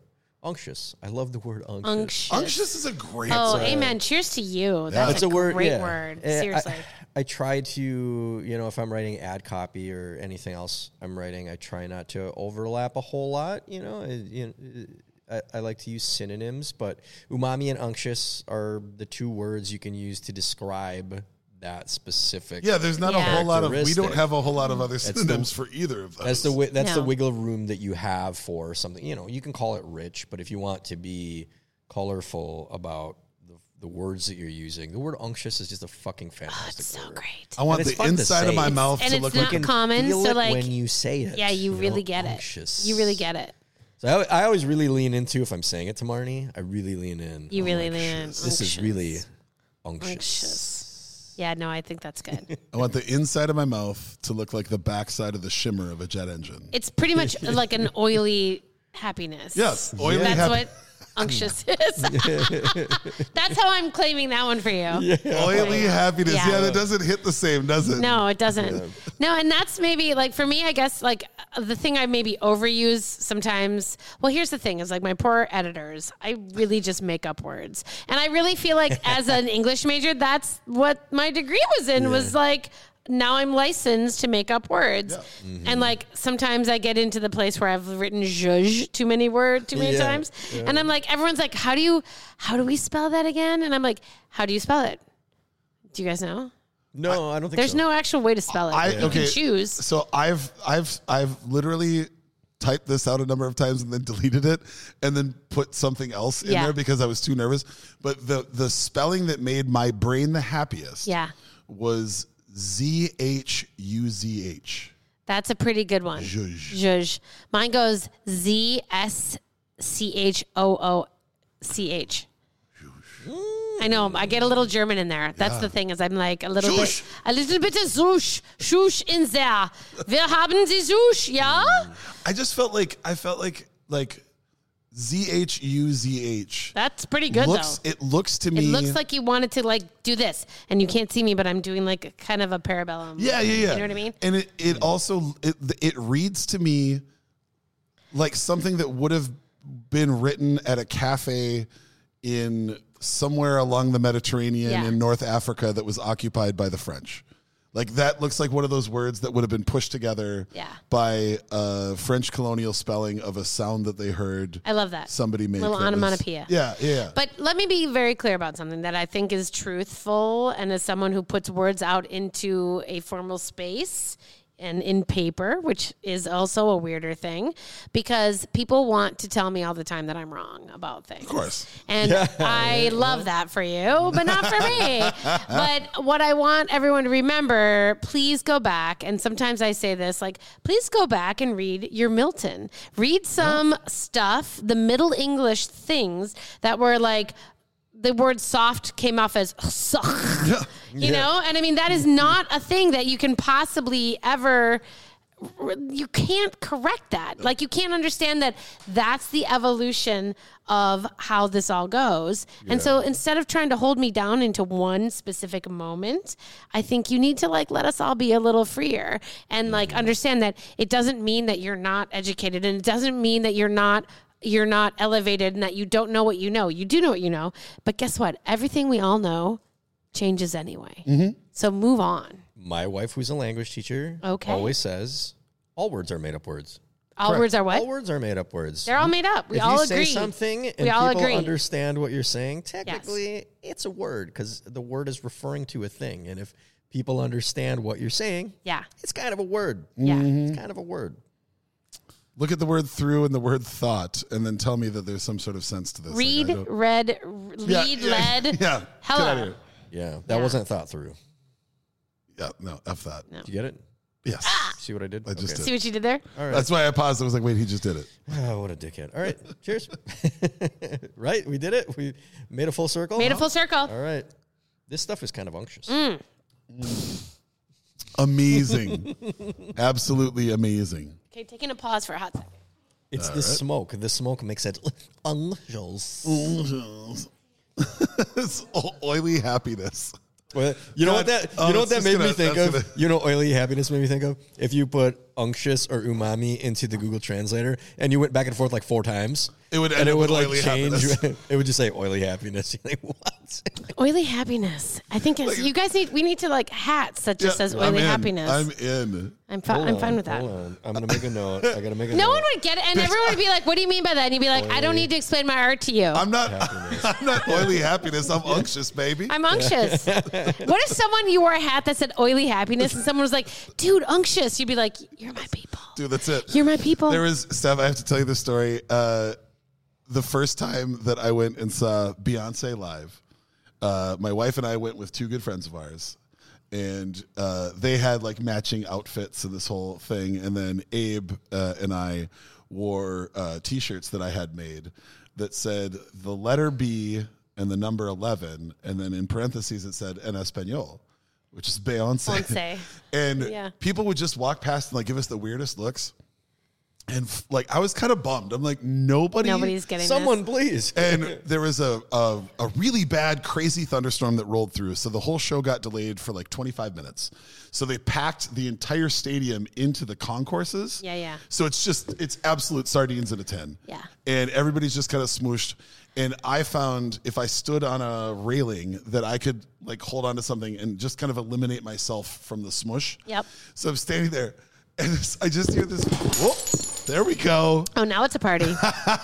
Now it's a party. 86 episodes in, I believe we have our first glass break. That is awesome. So this table's been giving us trouble. Yeah, for some weird reason. For our every episode listeners, you've heard us talk about Charles's table for the last 3 episodes, and I think it finally took it personally. I'm really lucky I caught the mic. Yeah, I mean, honestly, that was skilled, man. Okay, so just if we were like even 2 more questions in, you would know what. For everybody listening, what hit the floor was a single cordial glass, a cigar lighter, and a plastic cup. What Charles saved was the very expensive microphone, mic arm, and the Japanese whiskey. Yes, so I'm going to go ahead that. and say that is a fucking hero move, my friends. Yeah, that was second prioritization. It was 1/100th of a second in the air. Arigato. Arigato. Oh, that's amazing. Well, yeah, I mean, do we? Is this your topic? Yeah. So I was just going to finish the Beyonce thing. So I'm standing there just hanging on a railing. And then render your topic while I clean up so we can continue recording. Okay, yes. So literally, I just hear this one woman's voice go, "Oh my God, that's awesome!" Yeah. And I look over like, "What's awesome?" And she's pointing. She's pointing points at her shirt, and then she points back at it. I was like, Someone got it. And then a couple other people cheered, and I'm like, you don't fucking get it. No, you don't like, get you're it. just cheering because you want to be a part of it. But But to whoever that girl is, by section 126, you were rad because you were the only one who understood that shirt. And it makes Don't you love when you have a nerd joke and you find the fellow nerd in the crowd? I would almost rather have the one person get it. Yeah. Yeah, go ahead. Well, when I was DJing, for one of the clubs that I DJ'd at, the DJ booth was on the second floor. So I'm looking out over the whole dance floor. And I used to, every night, I would try and put one like kind of prank song on. Yeah. And just see if somebody would notice. And then I'd, dip back out of it. And every time, if you saw it, it was always the person who would like look up and not look at, like just stare into the middle distance for a second and then just slowly turn to the booth. I was like, you are my person. Like, come up here. I'm going to buy you a drink. That's awesome. Like you understood whatever dumb shit I was doing or whatever wordplay I was doing. One person is all I want. The whole crowd, no, right. Not worth it. No, it's very true. So Jake are you guys Hitchhiker's Guide fans? Oh, absolutely. Okay, so he has a sweatshirt that says 42 in the middle. Absolutely. And there's a Venn diagram of life, the universe, and everything. And it's like, you have to know it. And he wore it to the state fair one year. And it was like, he walked around, and it was just like, it just took the right person to be like, dude. And then you just feel a kinship. You feel not alone in the universe. 100%. You skip past all the dumb bullshit of getting to know somebody. You're like, we're already friends. Yeah, we're already friends. What else are you into? Yes. Like, I see you, my Brett. I told I had a little small get together for my 42nd, and I told everybody, don't forget your towel. And it was interesting to see who got it and who didn't. Perfection. Like, well done, you. Do we need a towel for something? Yeah, you do. You're like, if you don't know how to carry it, I can't help you. There's nothing we can do. There's nothing we can do. We are lost. The Vogons are coming. Okay. So this is it's an interesting question, and it's something that I've honestly been wrestling with. Okay. And I was going to text you this if we hadn't been able to pull this show off. Can we be clear that I don't know any of these questions? No. Do we all know that? I think we talk about it every now and then, but just to reiterate, Charles and I send the questions to each other the day of the interview or the co-hosting, and then you find out as we're asking them. So this is riff. But this was actually something that I was really strongly curious about. Okay. So in a little less than 6 weeks, Charles and I, along with a number of other people, are getting on planes to Denmark to go to Noma. And I would be lying if I said that there's not a little part of me that's been wrestling with the opulence of this decision. And as somebody who is not worried about finances and whatnot, right. Like there's a part of me that just feels like I am not the kind of person that can spend this kind of money. The flip side of that is I am the kind of person that really believes in, if there is something that seems amazing as a treat for yourself, as a holy shit, you've been killing it, why wouldn't you want this for yourself? Like that's what won out. That's why I have tickets. That's why we have an Airbnb. That's why we're going. What I wanted to ask you is, where do you sit on that spectrum? And then what is your ultimate indulgence for treating yourself? So, and it doesn't have to be a single thing. It could just be like, this is what I go over the top on. Where do I sit on the spectrum? Let me be very clear that I believe in maximalism. Yes. And I believe that life is here and we are in this moment to eke out all the joys. Correct. And there's enough pain and everything else that we, for some reason, like feel that we have to owe things to, but yet we skip over what we owe to the joy. And I would like the thing you posted about maximalism. Okay, I just was going to say I pulled that up because I would like to sort of like read that a little bit. Because I didn't I would see love this that. Okay, so this is a little poem by this woman who is an account I follow, but I love her because she kind of riffs on Mary Oliver, but she's like not Mary Oliver, who's wonderful. But she says it's called maximalism, babe. And she says, why shouldn't I stop and smell espresso beans or say in a voice a little too loud, this is the best margarita I've ever had, or use a full curse word or have my dessert first? Why shouldn't I give it my all and do it for the story and leap before looking and let love consume me? Why shouldn't I use my expensive face creams with abandon? Yes. Why shouldn't I use my triple text my crush, laugh at my own jokes, cry at commands, sing at the top of my lungs while I vacuum, buy the orange chair, paint the town purple, and fly across the country for a weekend just to pinch a cheek? Why shouldn't I hold your face in both of my hands at 11:30 a.m. on a Tuesday while you're chopping a salad and remind you that you are the center of my happiest days?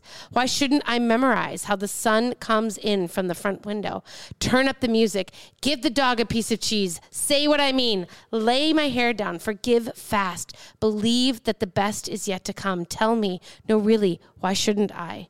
Why shouldn't we? Why shouldn't you? Fuck yeah. What I'm telling you is that the thing that I have learned most in the last 6 months is that life is only here while you're here. And that you can never, ever, ever get back every moment. And that doesn't mean that you shouldn't measure it. And that doesn't mean you shouldn't be conscious of the ways that you spend it. But it also means that you shouldn't be tallying the score. Totally. And I feel like if you have an opportunity, and I feel like if you have a thing that kind of goes into an experience that is something unique and of the moment, this is never going to happen again for you. I don't care. Like, I understand that there's moments where we have to consider about impacting the earth and impacting, all the things. And there are moments where you have to think about the others, but there are also moments that you get to have a singular thing that is spectacularly not appropriate. That's what won out. I mean, that's the end decision. The wrestle, I think, is that no matter what in my head, I'm still a poor kid that's one paycheck away from being on the street. And I know in my front brain that that's not the case. Yeah. But it's impossible through all the things that I've done mentally over the last 20 years. It's been impossible for me to lose that. That said, the celebrate everything, it just gets realer the older you get, because you realize how many less people that you care about are around. And none of them got a chance to do like, hey, it's going to be 3 days to do everything you want to do. Like that's what I couldn't pass up was I don't know. I'm seeing all of the artists. I'm going to all of the shows because I'm tired of saying I'll catch them on the next round because I don't know how many more rounds they're going to have. And this just fell into that. I actually know they're closing. Yeah. This literally won't happen again. We know it's not. It won't exist on the planet again. So let's go. So then in jumping in, I just didn't want to assume that you're flowing in the maximalism, but now that you are. No, I'm in. What does that look like to you? Is there something specific that you're looking towards? Is there a new thing that you've turned up that you do for yourself on a regular basis? Because I think we especially, I can't speak for everybody out there, but for our listeners that are in the Midwest and in Scandinavia, we are prone to underplaying things that make us happy because somehow that's not culturally okay. And I want to do the opposite. So let me be very clear about maximalism is that it's like you have this moment, right? And this is a big moment. And this is like, there's a lot involved. There's a lot of pieces. There's a lot of expense. There's a lot of things. And that is the truth. That is thing. But just like what I said, or what I was reading about, it's like maximalism it can be a small moment. And it can be a small thing about sitting on your deck and shutting your phone off and sitting in a moment with a great bottle of whiskey and having your friend there and indulging in like, I'm not going to answer the emails. I'm not going to look at anything. Right. Yeah. So I'm going to tell you this. So like, and we haven't talked about it, but like my mom is in a place where she is 83 and she's on her way out, and she is the thing that is the most impactful for me at this moment is the fact that she says, and she's on her own terms and she's got her space, but she has said there's like, I keep going like, do you want to go do this? Do you want to, should we go have another trip or do we? And she is great. And she is like, I've lived this pretty big life and I've had all these experiences. And I feel that everything that I represent, the people that I love know that I love them. Wow. And I am in a really great, and I don't even need to see everybody again. It's not about revisiting. It's about knowing yourself and knowing what you have as far as a fullness.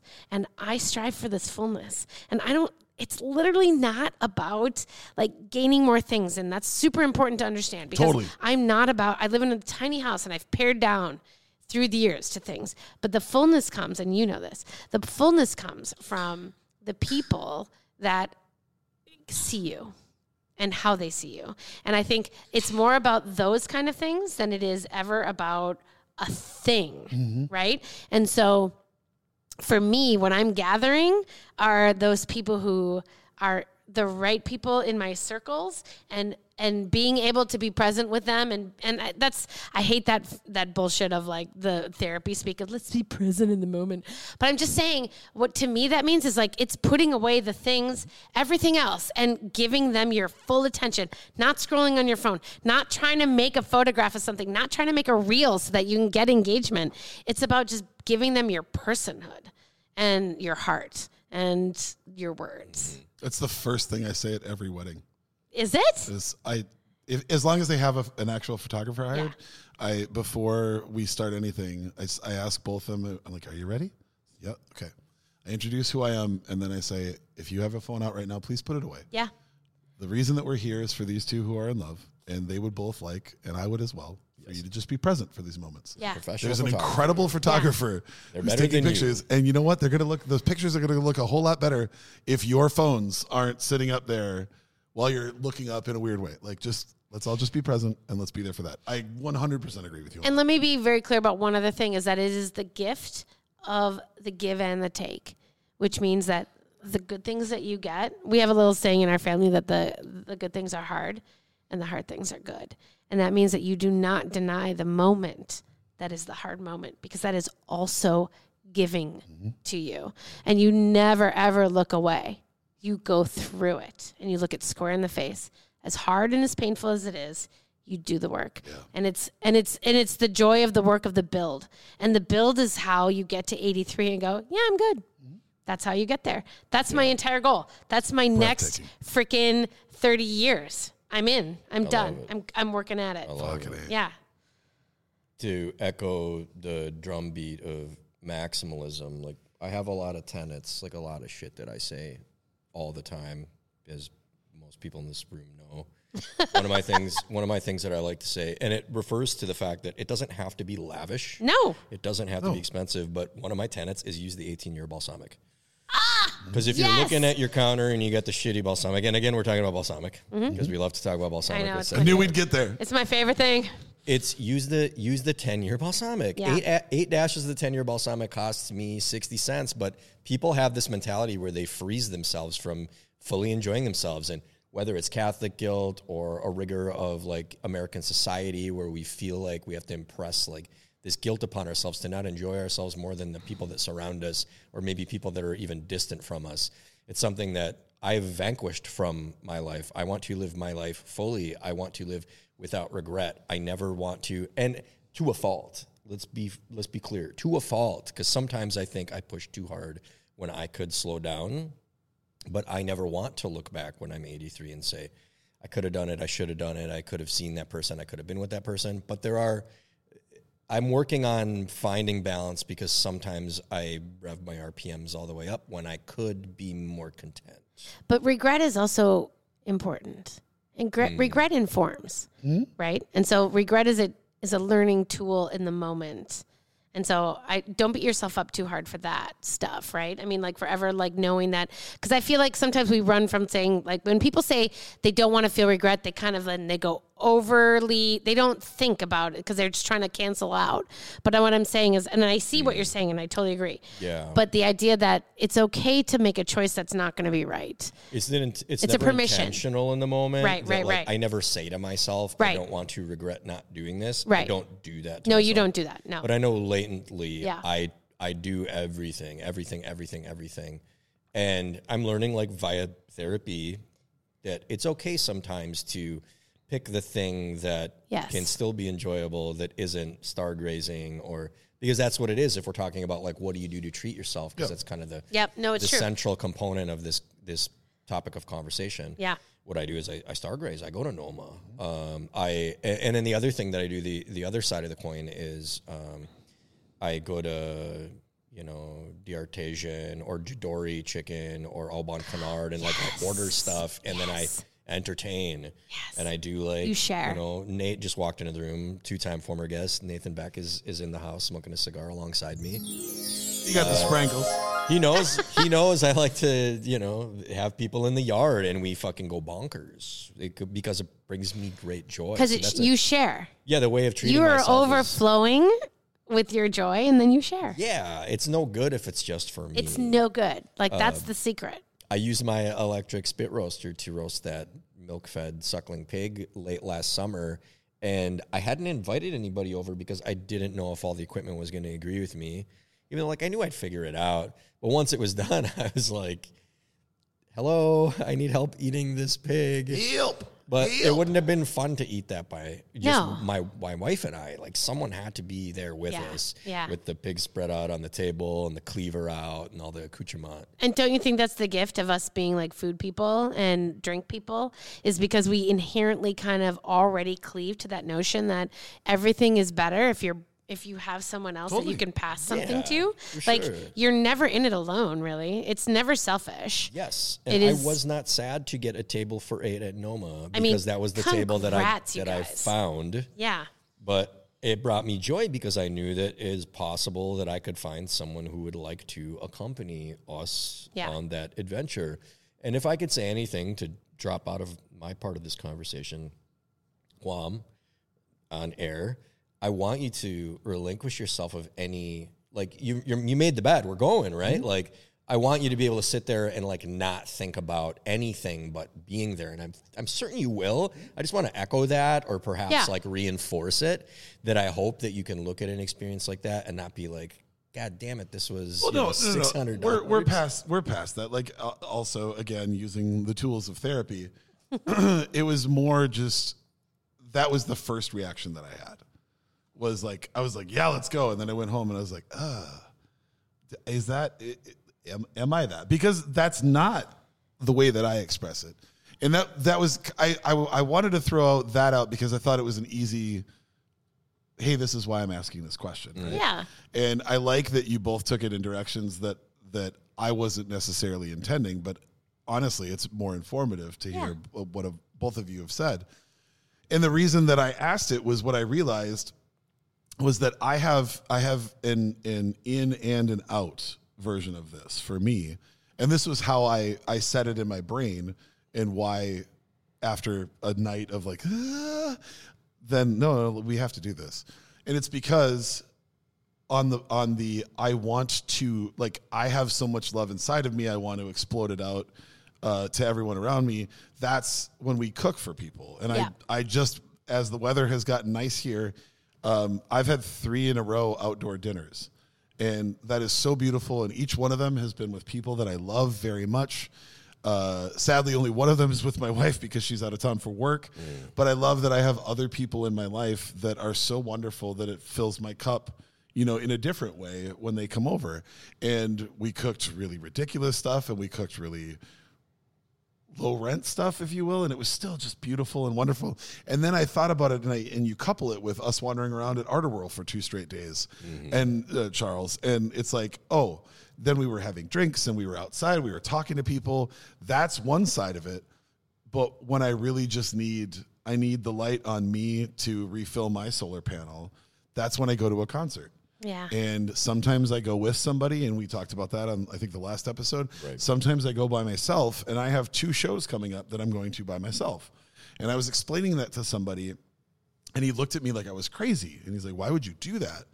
And I said, because that is that's my church. That's my thing. And that's what puts all of everything back inside of me. Yep. And if there's somebody that overlaps with whatever band I'm seeing that I think is really going to enjoy it, yeah, let's go together. But instead of asking somebody to go that's not going to see them the same way that I do, that's not going to hear it the same way that I do, I finally have let go. And that's, I think, become my biggest indulgence.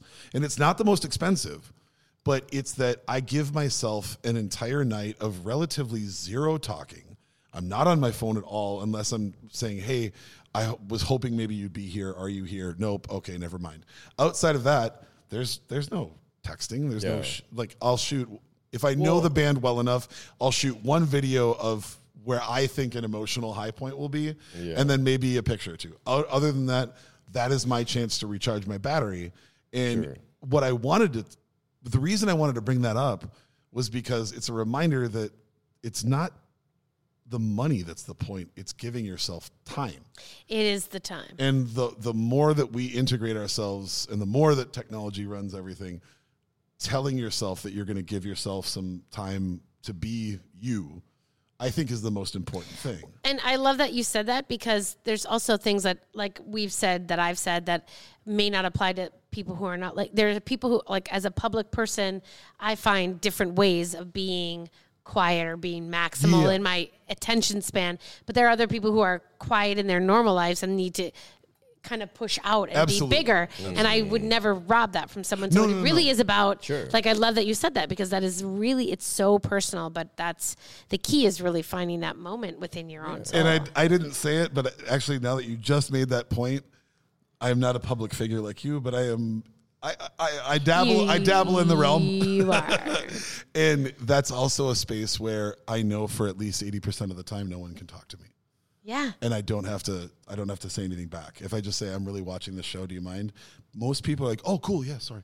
And then I can just focus in on that. And that is the most important time. I appreciate the context of you saying, because you've remarked many times on the show about, like, how much you enjoy going to shows by yourself. But I like that you added the context of that you like to go to shows with people if they're going to get it. And if they're not, then you just as well go yourself, because I could see parallels to my own life in that way with things that I do, but that's important. I'm going to one of my Holy Trinity bands tomorrow night. Yes. Converge is playing downtown. They haven't been here in a long, long time. I'm going with Dan Herman from Falling Knife, because he's one of few people I know has an appreciation for their works. And if he were unable to go, I don't know if I would fill the seat. I might just eat the cost so that I can actually enjoy it. So you can go by yourself. Yeah, right. 100%. It's a sliding scale, and I would say the same thing about, like, you know, a private dinner or something. Yeah. It's also a sliding scale, and, like, how much do I personally have invested in this art? Right. Like, if it's something that I really love, then I probably am leaning more towards going solo.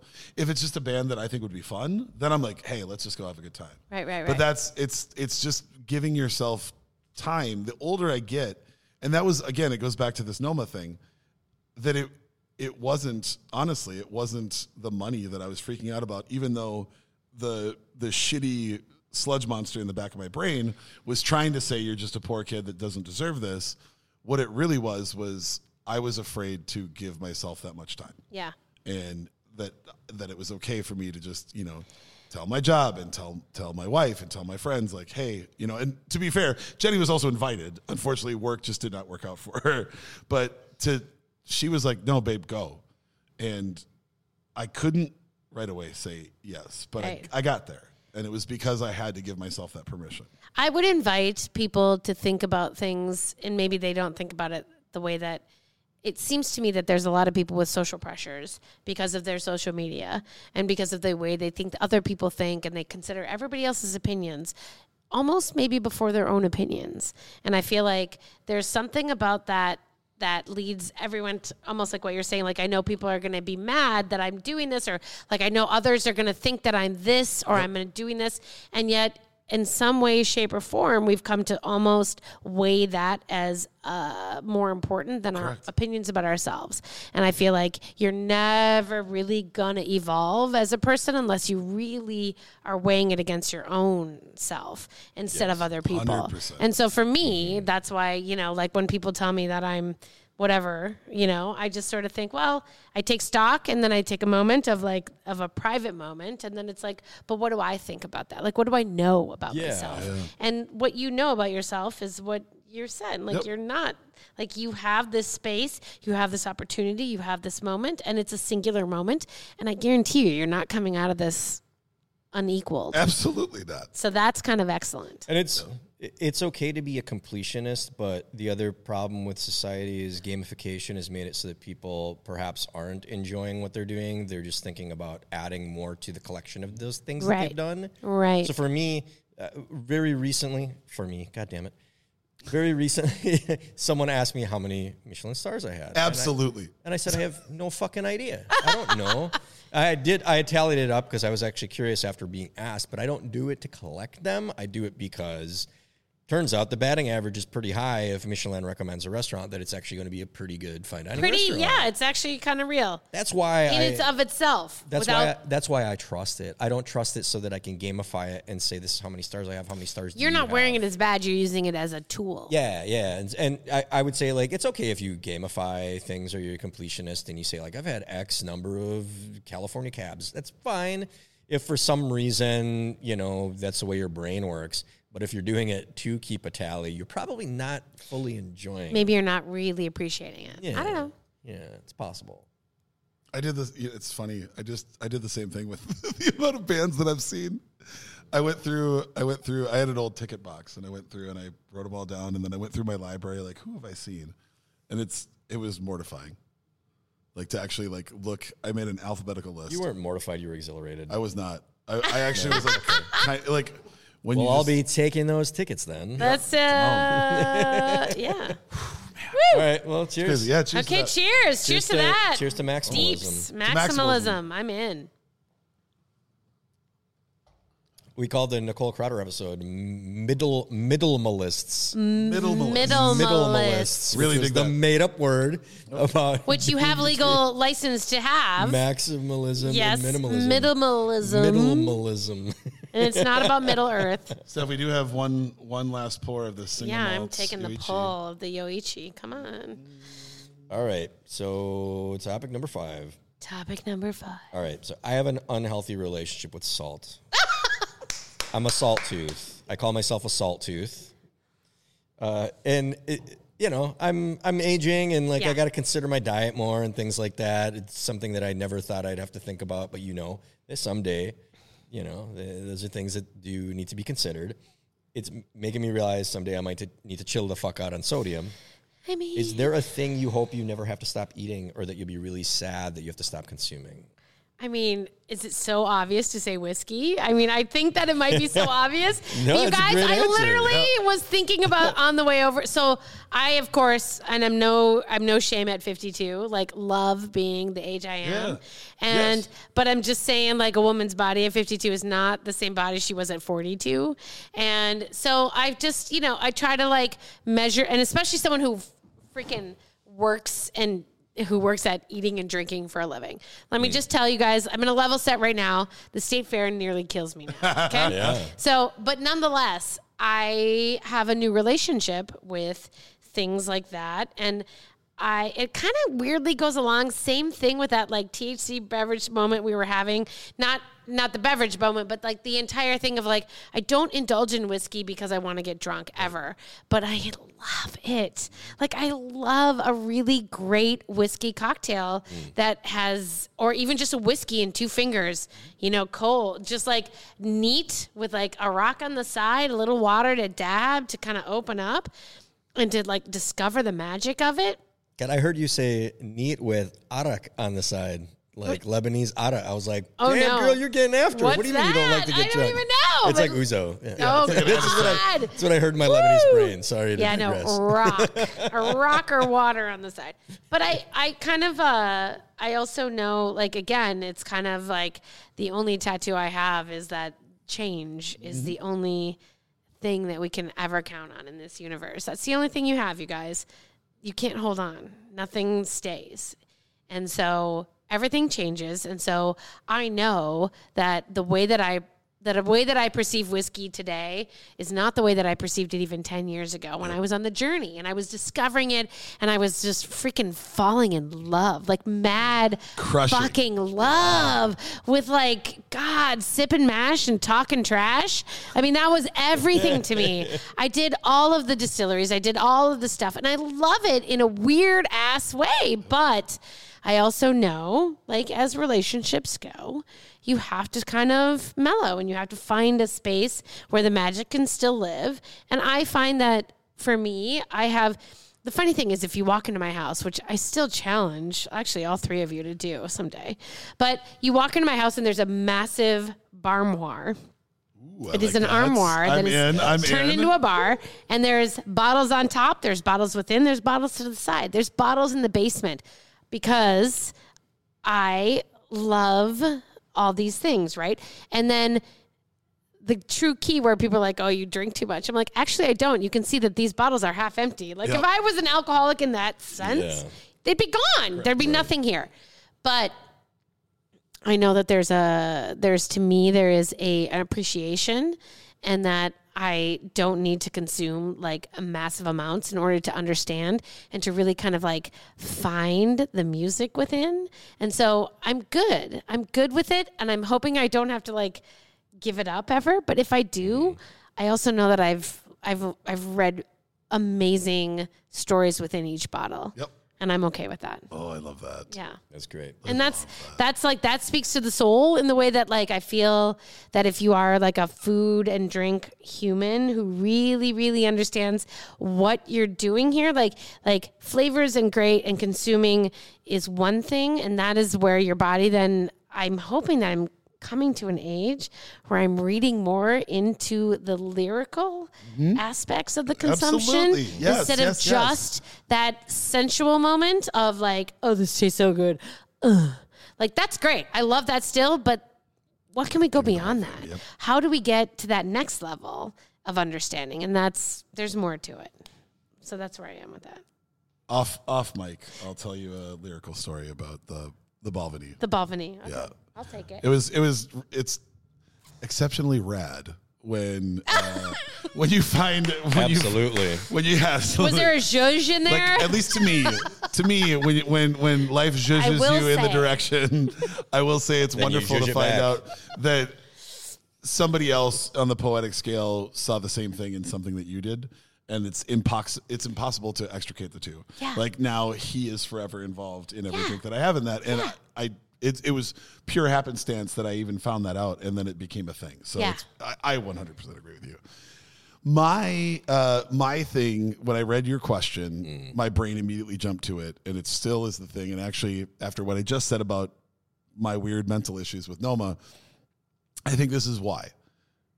Pasta. If I developed like a straight up like gluten insensitivity tomorrow, I could give up beer and not really ever think about it. Every now and then I'd smell a lager and be like, oh, or like a hoppy, but with the push of like hop waters and hoppy refreshers everywhere, I feel like I could scratch the hop itch pretty decently. But pasta was there with me when I literally had nothing, when I was paying my rent to cover the last couple dollars in change. Yeah. A box of pasta, a can of tuna, and a shaker of shitty Kraft Parmesan was there for me. The green can. I feel a new sponsor coming. That was there for me. Yeah. And now that I get that same feeling when I make or I go buy fresh pasta and we do an all-day sauce and we hit it, it's still that hug. There's something about that al dente bite and that chew that I can't replicate in any other way. I know this is heresy, and there are people that are literally going to throw their phones across their car. I honestly think I could even walk away from bread, but I don't know. I don't know what I would do without. I can see that for you. And I know that there are different spins. That's a quandary. It is hard, but like bread is so almost utilitarian, but pasta is like an experience. Like you can't. It's not like you can like jam a piece of pasta in your face as you're in your car, right? Where you could get some toast or whatever. I'm gonna boil a noodle real quick and dip it in some jam. No, but like a pasta moment is like that's a meal. That's it. It's the difference between a meal and a moment. And the fact that pasta, by and large, through the ages, was made by peasant hands to help keep people full enough with enough carbs to complete their day of manual labor, all the way up to being served at the finest, like white linen, ridiculous, exclusive restaurants, it's still pretty much the same thing. Yeah. And there's a beauty in that I didn't understand at the time, but that as my cooking journey went on, that I really fell in love with. That the way that spans things, and I mean, you can make the same alliteration for bread. I'm not a bread hater. I'm just saying that if I had to pick between the two, pasta has my heart. Okay. And that would be can I ask a quick clarification? Is there a shape? So it depends on the sauce. Like I will freely Forced admit to choose like right now. Right now you have a dish in front of you. Pasta? Good call. What is it? Okay, so I will say this. I will say that I have been dreaming up a dish in my head that I'm going to make in the next week or two. A friend of mine is a hunter, and he got a couple pheasants last season, and ended up donating them to me because he just doesn't. He grills or roasts it, and that's about it. So I want to wait for like when we have one of those weird, it's cold and rainy for a couple days, right? And I'm going to smoke the pheasant. Yeah. And then I am going to get the You already greatest, smoked the pheasant. right? Smoke that shit, but then I'm gonna smoke it, and then it's already dead. I have a couple friends that that actually grow really interesting mushrooms, and so I want to go and basically buy the entire harvest of mushrooms. Yeah, fucking right. And I want to do a shallot white wine cream sauce with all the mushrooms and pull the smoked pheasant off and toss it in there. So for that, I'm doing big fat ribbons. Oh, like pappardelle? Right, pappardelle. That's the only thing. Linguini's, it's not wide enough and it's a little too thick. I want the big wide noodle so that you can get the big chunks of mushrooms. That's and what's up. you get that big piece of meat, and then you just keep twisting until that giant coil is bigger than the mushrooms and the meat. And then you take the whole thing down. Slurp it up. Yeah. Just slurp it up. And in my head, this works. That sounds good. Yeah, Are we it coming works. over? Steph, what's your pasta? What's my pasta? Yeah, right now, what's your pasta? So the family pasta is la farfalle, which are the bow ties, right? See, that was the thing. That's probably the family pasta. Like, as kids, right? So you can do historically and you can do right now. Like, what's your pasta right now? Orchetti. I'm on the orchetti train right now. Oh, yeah, I love orchetti. I love a little, like thumb. But if I'm going to be true, then the truth is that I like stuffed. Like, I like a ravioli. When I'm going to make it, I'm going to make a ravioli. I'm going to make I make a tortellini moment because of the Aphrodite's navel kind of a thing. Mm-hmm. I do like a stuffed pasta. Yeah, I mean, there's so many pastas. I will also throw out. I feel like I have a favorite shape though. I do. This has I couldn't have it in there. Okay, but the radiatore, like yellow radiators. Yeah, is that your like classic favorite? That's your favorite. That's a sauce grabber though. If somebody walked over, I know it is, but I don't like it with the mushrooms. You don't want that in there. You have Too much. Bunch of big sort of similar shaped things. I'll give you that. But if you showed up at my house with like, here's a jar of tomato sauce and you have to use it before tomorrow. That's what I would go buy. That's what you would go. Because you can get all of that sauce in between all that. And then when you bite it, it squishes out of the radiator sides. Okay, so similarly, my pasta that I love the most right now is Mafaldini. Yeah, so good. Historically, Garganelli. I just love Garganelli. It's my favorite. Like, I don't have a lot of like signature dishes, but I like to bake a wheel of really ripe brie or any other soft cheese with in the oven with some rosemary and cracked black pepper on it. And then in the pot with the Garganelli, I throw in some fresh spinach for just like a touch of touch of freshness. Yep. And then when you drain it in a pot or in a bowl, you drizzle over all that boily, runny cheese. Throw in a little parm, also more fresh cracked pepper. That's it. It's like adult mac and cheese. That's like one of my favorite things. That used to be like my third date dish. If we're going to talk about Buffaldina, I mean, can we shout out Bungalow? because they always. Hello, Bungalow Club, Andrew Kraft. Yeah, like the that, genius of all pastas. Every single one of his muffaldine dishes that I've had has been like jaw dropping. I'm going to see the Aliment Pasta people tomorrow morning. Ooh, Alex Dayton. Yeah, and I hope he's got some muffaldine because I want some. He's sort of a savant with pasta too. Yes, absolutely. That kid is obsessed. Dope. Hell yeah. Yeah. Super, yeah. So Charles, what would you? What was your? Not, is your answer salt? Hard on pasta. Salt's easy. I mean, the whiskey, pasta whiskey. You know, wait a minute, salt. Hold on, I like the idea. So we are salt, whiskey, and pasta. We are horrible. But at the same time, everybody wants to come over to our house for dinner. Literally, yeah. You walk in the door, you're hitting up with me, and then you're going. But you're like, you have to be there. Like it's like. It's all in one moment. We need the salt to make the pasta. Yeah. Sorry. What, is that your... No, I'm sure... No, but I'm with you on the salt thing, too, by the way. Can I ask this? Yeah. Are you like a Maldon guy? Or like all of the it, salsa bolognese? All of it. All of it. The little pyramids? I have 7 salts in my all house the salts. Right, the red salt, the black salt, the smoked salt, the pink salt. I got Celgris. I have smoked Maldon. Yep. Yeah, of course. All the salts. Love it. So for me, there's like, again, a holy trinity: fat, heat, salt.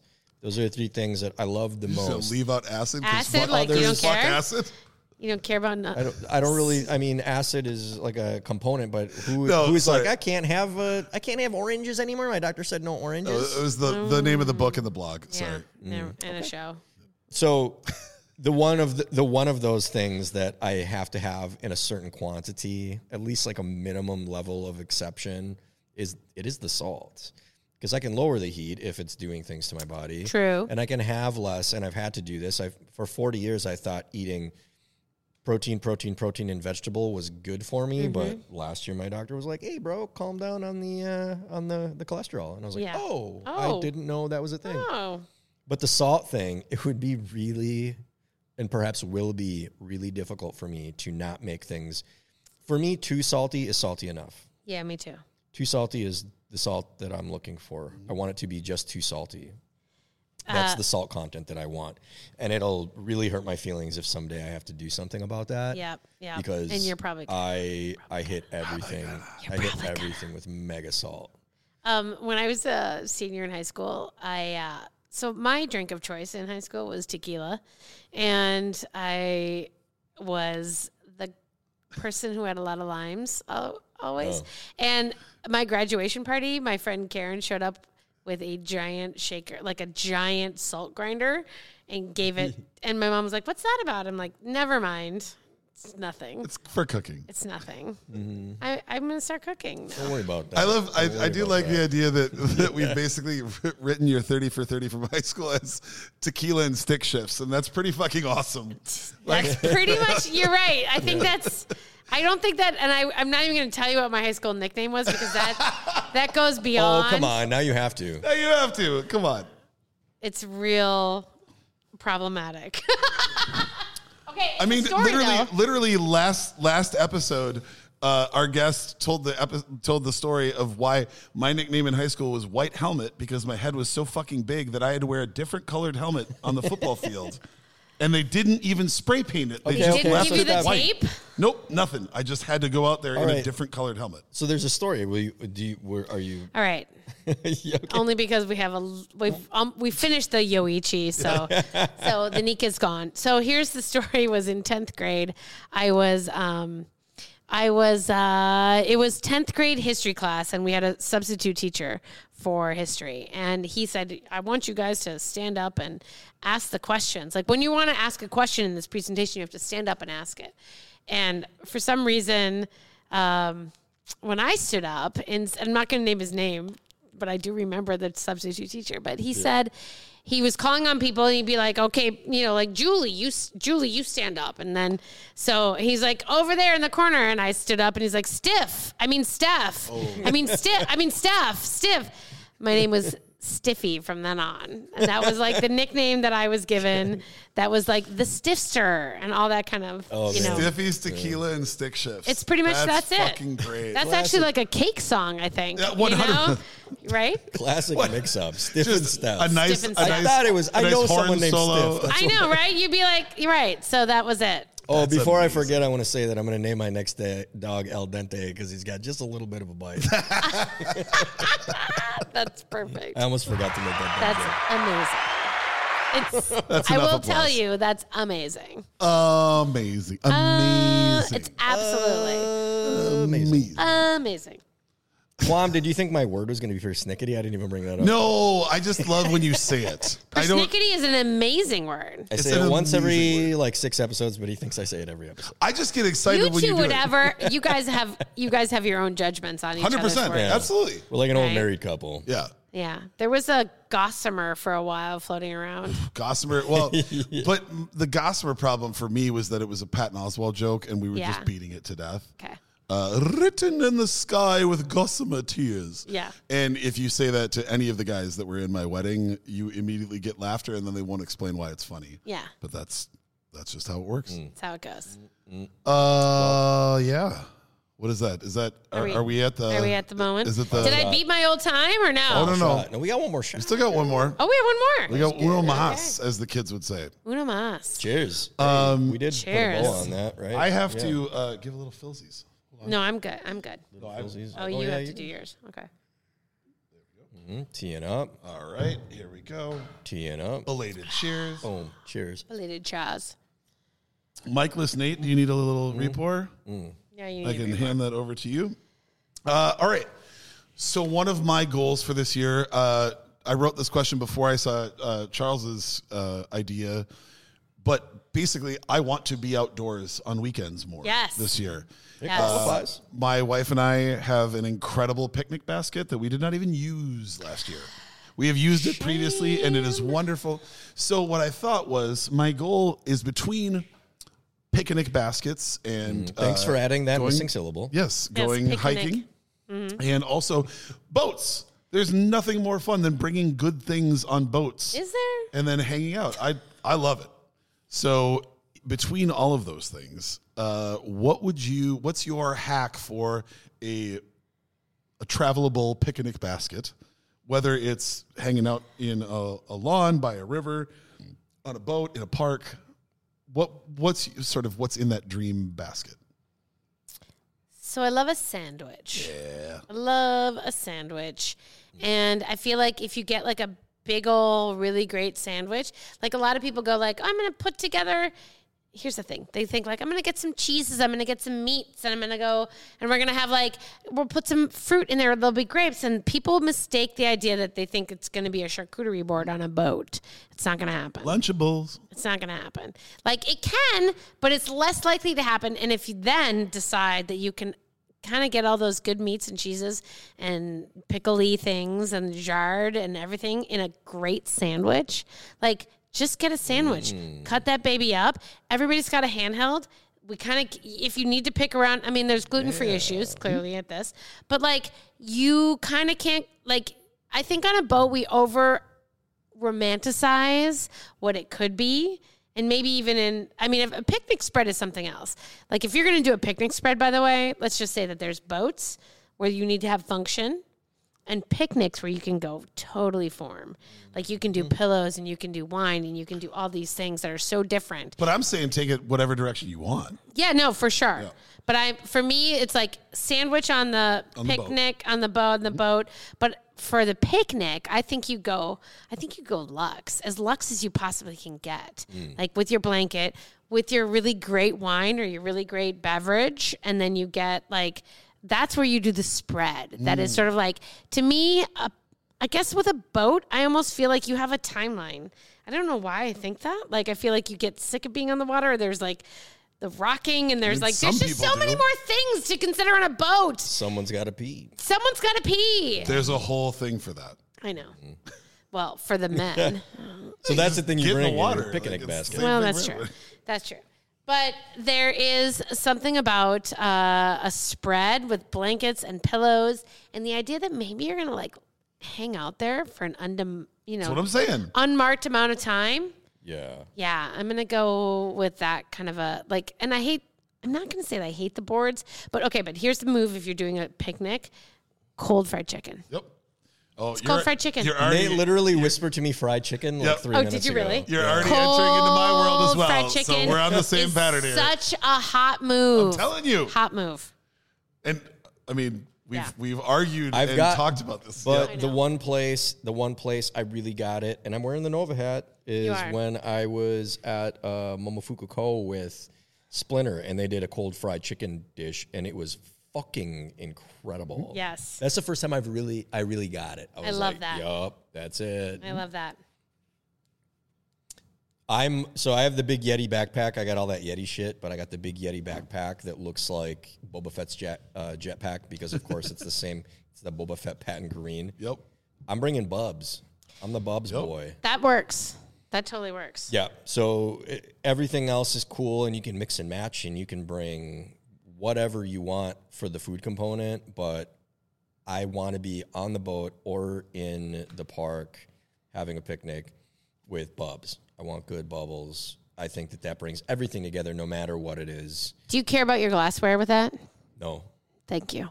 Not for those. Let's be clear. Not for that environment. Doesn't matter. Not for that environment. No, it doesn't matter. And I don't care all too much anywhere else, really. The proper glassware initiative for me meant a lot when I was getting real serious about beer. I wanted everything, including cocktails and wine and stuff, to be like in the exact right glass. Now, I don't give a shit. I'll drink really good champagne out of a mason jar. I love champagne out of a cocktail coupe. It's one of my favorite things. I drink that is a pairing that I love. It's beautiful. My preferred choice of glass is a coupe, but if I'm drinking a lot of bubbles, just give me a wine glass. Yeah. I have nice wine glasses. Pour the champagne right in the wine glass. Especially in that arena, if we're on a boat, we're using mason jars. Yeah. It's stable. I'm not going to flip it over. I don't care if you're using solo cups. Like, that's cool. 100%. For sure. You know what I'm saying? Yeah. I mean, with my that Yeti bag is considerable in stature, so I can get like 4 bottles. 4 bottles of bubbles in there, and then I can get like actual glasses in there if I want to do it. But of course, you can use like the little crystal-looking plastic cups as well. Those things are fine. What's the big deal? Don't buy into the hype that you need to have a specific glass for it. And especially for Bubs, because Bubs are celebratory. Facts. And they taste great no matter what you're drinking out of, except if you're drinking it straight out of the bottle, because that shit hurts. Yeah, that hurts. Don't do that. But yeah, I would say that's the rest, it's just a matter of what's the weather, who you with, what are you feeling like, because that can be anything. I love the sandwich initiative to make all the components you're looking for be centralized to a thing that you can put in your hand. That's fantastic. I probably don't think about that quite enough because we go on there's a water taxi behind my office. They weren't out last year, but they've been out for years. Like literally right behind my office, the Mississippi River, the mighty Mississippi. There's a company called the Minneapolis Water Taxi. Oh, they're great. And they scoot around on the water. They go all through the river. They have like a table in the back of their electric boats, and they go at a slow pace, and you can do a charcuterie spread back there. Truly. You're like covered on all sides. If it gets windy, they can pull down these like clear windows, so you don't have to worry about the elements quite as much. Sure, grapes are going to roll around, but I don't put grapes on my charcuterie platter. But if you want, you can. For me, it's not. We don't make a charcuterie board. Yeah. We pull out stuff that's charcuterie adjacent. Yeah. So it can be pimento dip. Totally. It can be like some meats. Yeah. But we don't like organize it in a really formal fashion. It's just here's stuff to eat, chips and crackers and dips and pickles and things like that. But the food is what you're in the mood for. But I'm gonna bring the Bubs. I love the Bubs, babe. Love it. Well, for me, Steph, you kind of hit it on the head. I've been preaching the idea of take your favorite charcuterie board and make it into a sandwich. My wife and I do that every time we travel. We buy a bottle of wine and we make a charcuterie sandwich, and then we take it to a park or somewhere and we drink wine straight out of the bottle and we eat the sandwich. I, again, promise everybody, it's so much easier to eat. It's so much easier to assemble. Uh-huh. You have everything set and you're good to go. That said, the other two things that I wanted to bring up, and thank you, Mike, Nate, and Charles for hitting on the cold fried chicken, but also I will stand for the cold pizza. Ooh, good call. On the boat, if you're taking it out there and you really don't have a ton of space, like I'm fortunate enough that my family has a pontoon. So we'll take the pontoon boat out. It is a living room on 2 hot dogs. So you can just go slow as far as you want, and there's plenty of room. But if we take out the other boat that we use for like tubing, there's not a ton of room. So I am standing for people. Instead of pulling out like all the weird bags of all these different snacks, just make a pizza the day before. Or make a pizza that morning. Let it cool off, cut it up, throw it in some bags.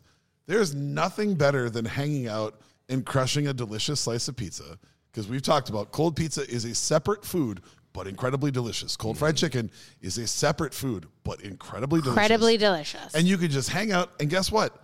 There's nothing left after the pizza except whatever you put it in. And for the chicken, all you have left is some bones. Throw that in the bag that you brought it in. Yeah. You're good to go. It's all there for you. Yeah. I'm just blown away. I have done this twice in the last 2 years. I have brought cold pizza in bags, and people are like, what the fuck? Like, what do you mean? Dude, you love it. Hour it's into bread, it, tomato sauce, and cheese. You love it. 2 beers in, everybody's like, hey, let me get a little piece of that pizza. I'm sorry. The one you mocked me for bringing while you guys were just like eating adult Lunchables, like, I'm sorry. I'm going to go ahead and say this is also legit. Also, we have Lunchables, like the charcuterie boards are like at every cocktail party we've ever been to like, for the last 5 years. Yep. So let's do something different. Right. And it doesn't have to be also, folks, just as a reminder, cold pizza doesn't have to be shitty pizza. No. You can make a great pizza and then let it cool off and cut it into fucking pieces and go for it. It's pretty, like, especially if you go and buy the dough or buy a crust, like, you're set. And then make the thing that you want. Make your dream pizza. Make everyone's dream pizza if you want. Cut it all up. Let it cool off. Cut it all up. Throw it in a bag. Boom. There you go. Throw it all in a cooler. I'm hoping that somebody out there feels like this is a life hack, because I want to see more of that. To me. I'm in. Let's go. Let's go. Let's do it. Well, shit. I think we hit it, Charles. I think we did. It's good because I got to pee. I got to tell you what. Steph, if people want to follow you or find you anywhere, where should they? Well, I think I'm at Stephanie March on Instagram. Yeah, is that what I am? I think you are. But I'm at MSP Meg for certain things. I'm at Weekly Dish. For folks that maybe want to listen online, because I believe My Talk has an. Do you just go to My Talk? Yeah, you know what? Anywhere there's a podcast, you can find the Weekly Dish. Okay. And so we're like, we podcast. You know, every show we do, we put up on podcasts. So you can find it anytime you want, and you can just read. Also, and a shout out to my weirdly personal recipe blog or Instagram, which is called What to Cook for When. And it is just about the things of like when my kids say, hey, what was that recipe what was that thing you used to cook? And then I usually put out a little thing. It's just a gaggle of words and recipes. But delicious things. It's kind of also, it's a little bit more insightful. Things I can't really put into print that, I want to put into print. So that's amazing. There's that. Love it. So thank you guys. Absolutely. Seriously. No, thank you for being here. I love it. Yeah, it's been a long time coming, so we're very happy that you joined us again. I'll just say on my little closing comment here, send us more emails. Yeah. Send us more emails. Do it. We really loved receiving messages from you guys after the last call for it. We referred to an email we received from a listener in Ireland that I told Quam to pull his car over to read, because when I read it, it drove me to tears, and it did the same for him. If you email us, it doesn't have to be emotional. You just tell us, hey. Stop using the word rad. Yeah. Yep. You can say, I hate the show, or, I like this particular episode, whatever you want. But yeah, we appreciate it. And we read every email. So, yep. And I also want to double down specifically on that email, to Jay specifically. I unfortunately was also born with a brain that didn't always tell me the nicest things, and hasn't always been my biggest supporter. And if anyone out there is listening and has that same thing going on, I just want you to know that it's a safe place. You can talk to us. You can message us privately. If you want to hit me up directly, I can tell you I'm an open book about my story, and the only reason that I'm there and able to talk about that is because of the love of the people in my life, but also because of doing a lot of work with therapy and microdosing and a lot of other things. And there's not an easy answer to any of this, but I don't ever want anybody that can hear our voices right now to feel alone. At the end of the day, we're doing this because we needed connection back in life. And if somebody else feels connected to this world because they get to listen to us, then that's probably the greatest compliment that I could have ever gotten. So I just wanted to say thank you very much for that email, and that will stick with me for the rest of my life. Yeah, and I want to cheers Jamie, because I know they're listening. So cheers, Jamie. Hey, this one's for you. And thank you for being along for the ride, and everybody else who's here with us. Yeah, and again, don't hesitate. Keep hollering at us. You changed two random dudes in the middle of America's lives from that email. So to everybody out there, please let us know, even if you're just having fun or if you have a serious concern. And to Jay, thank you so much for that. So cheers. To everyone out there, cheers from the bottom of our heart, and we'll see you next time.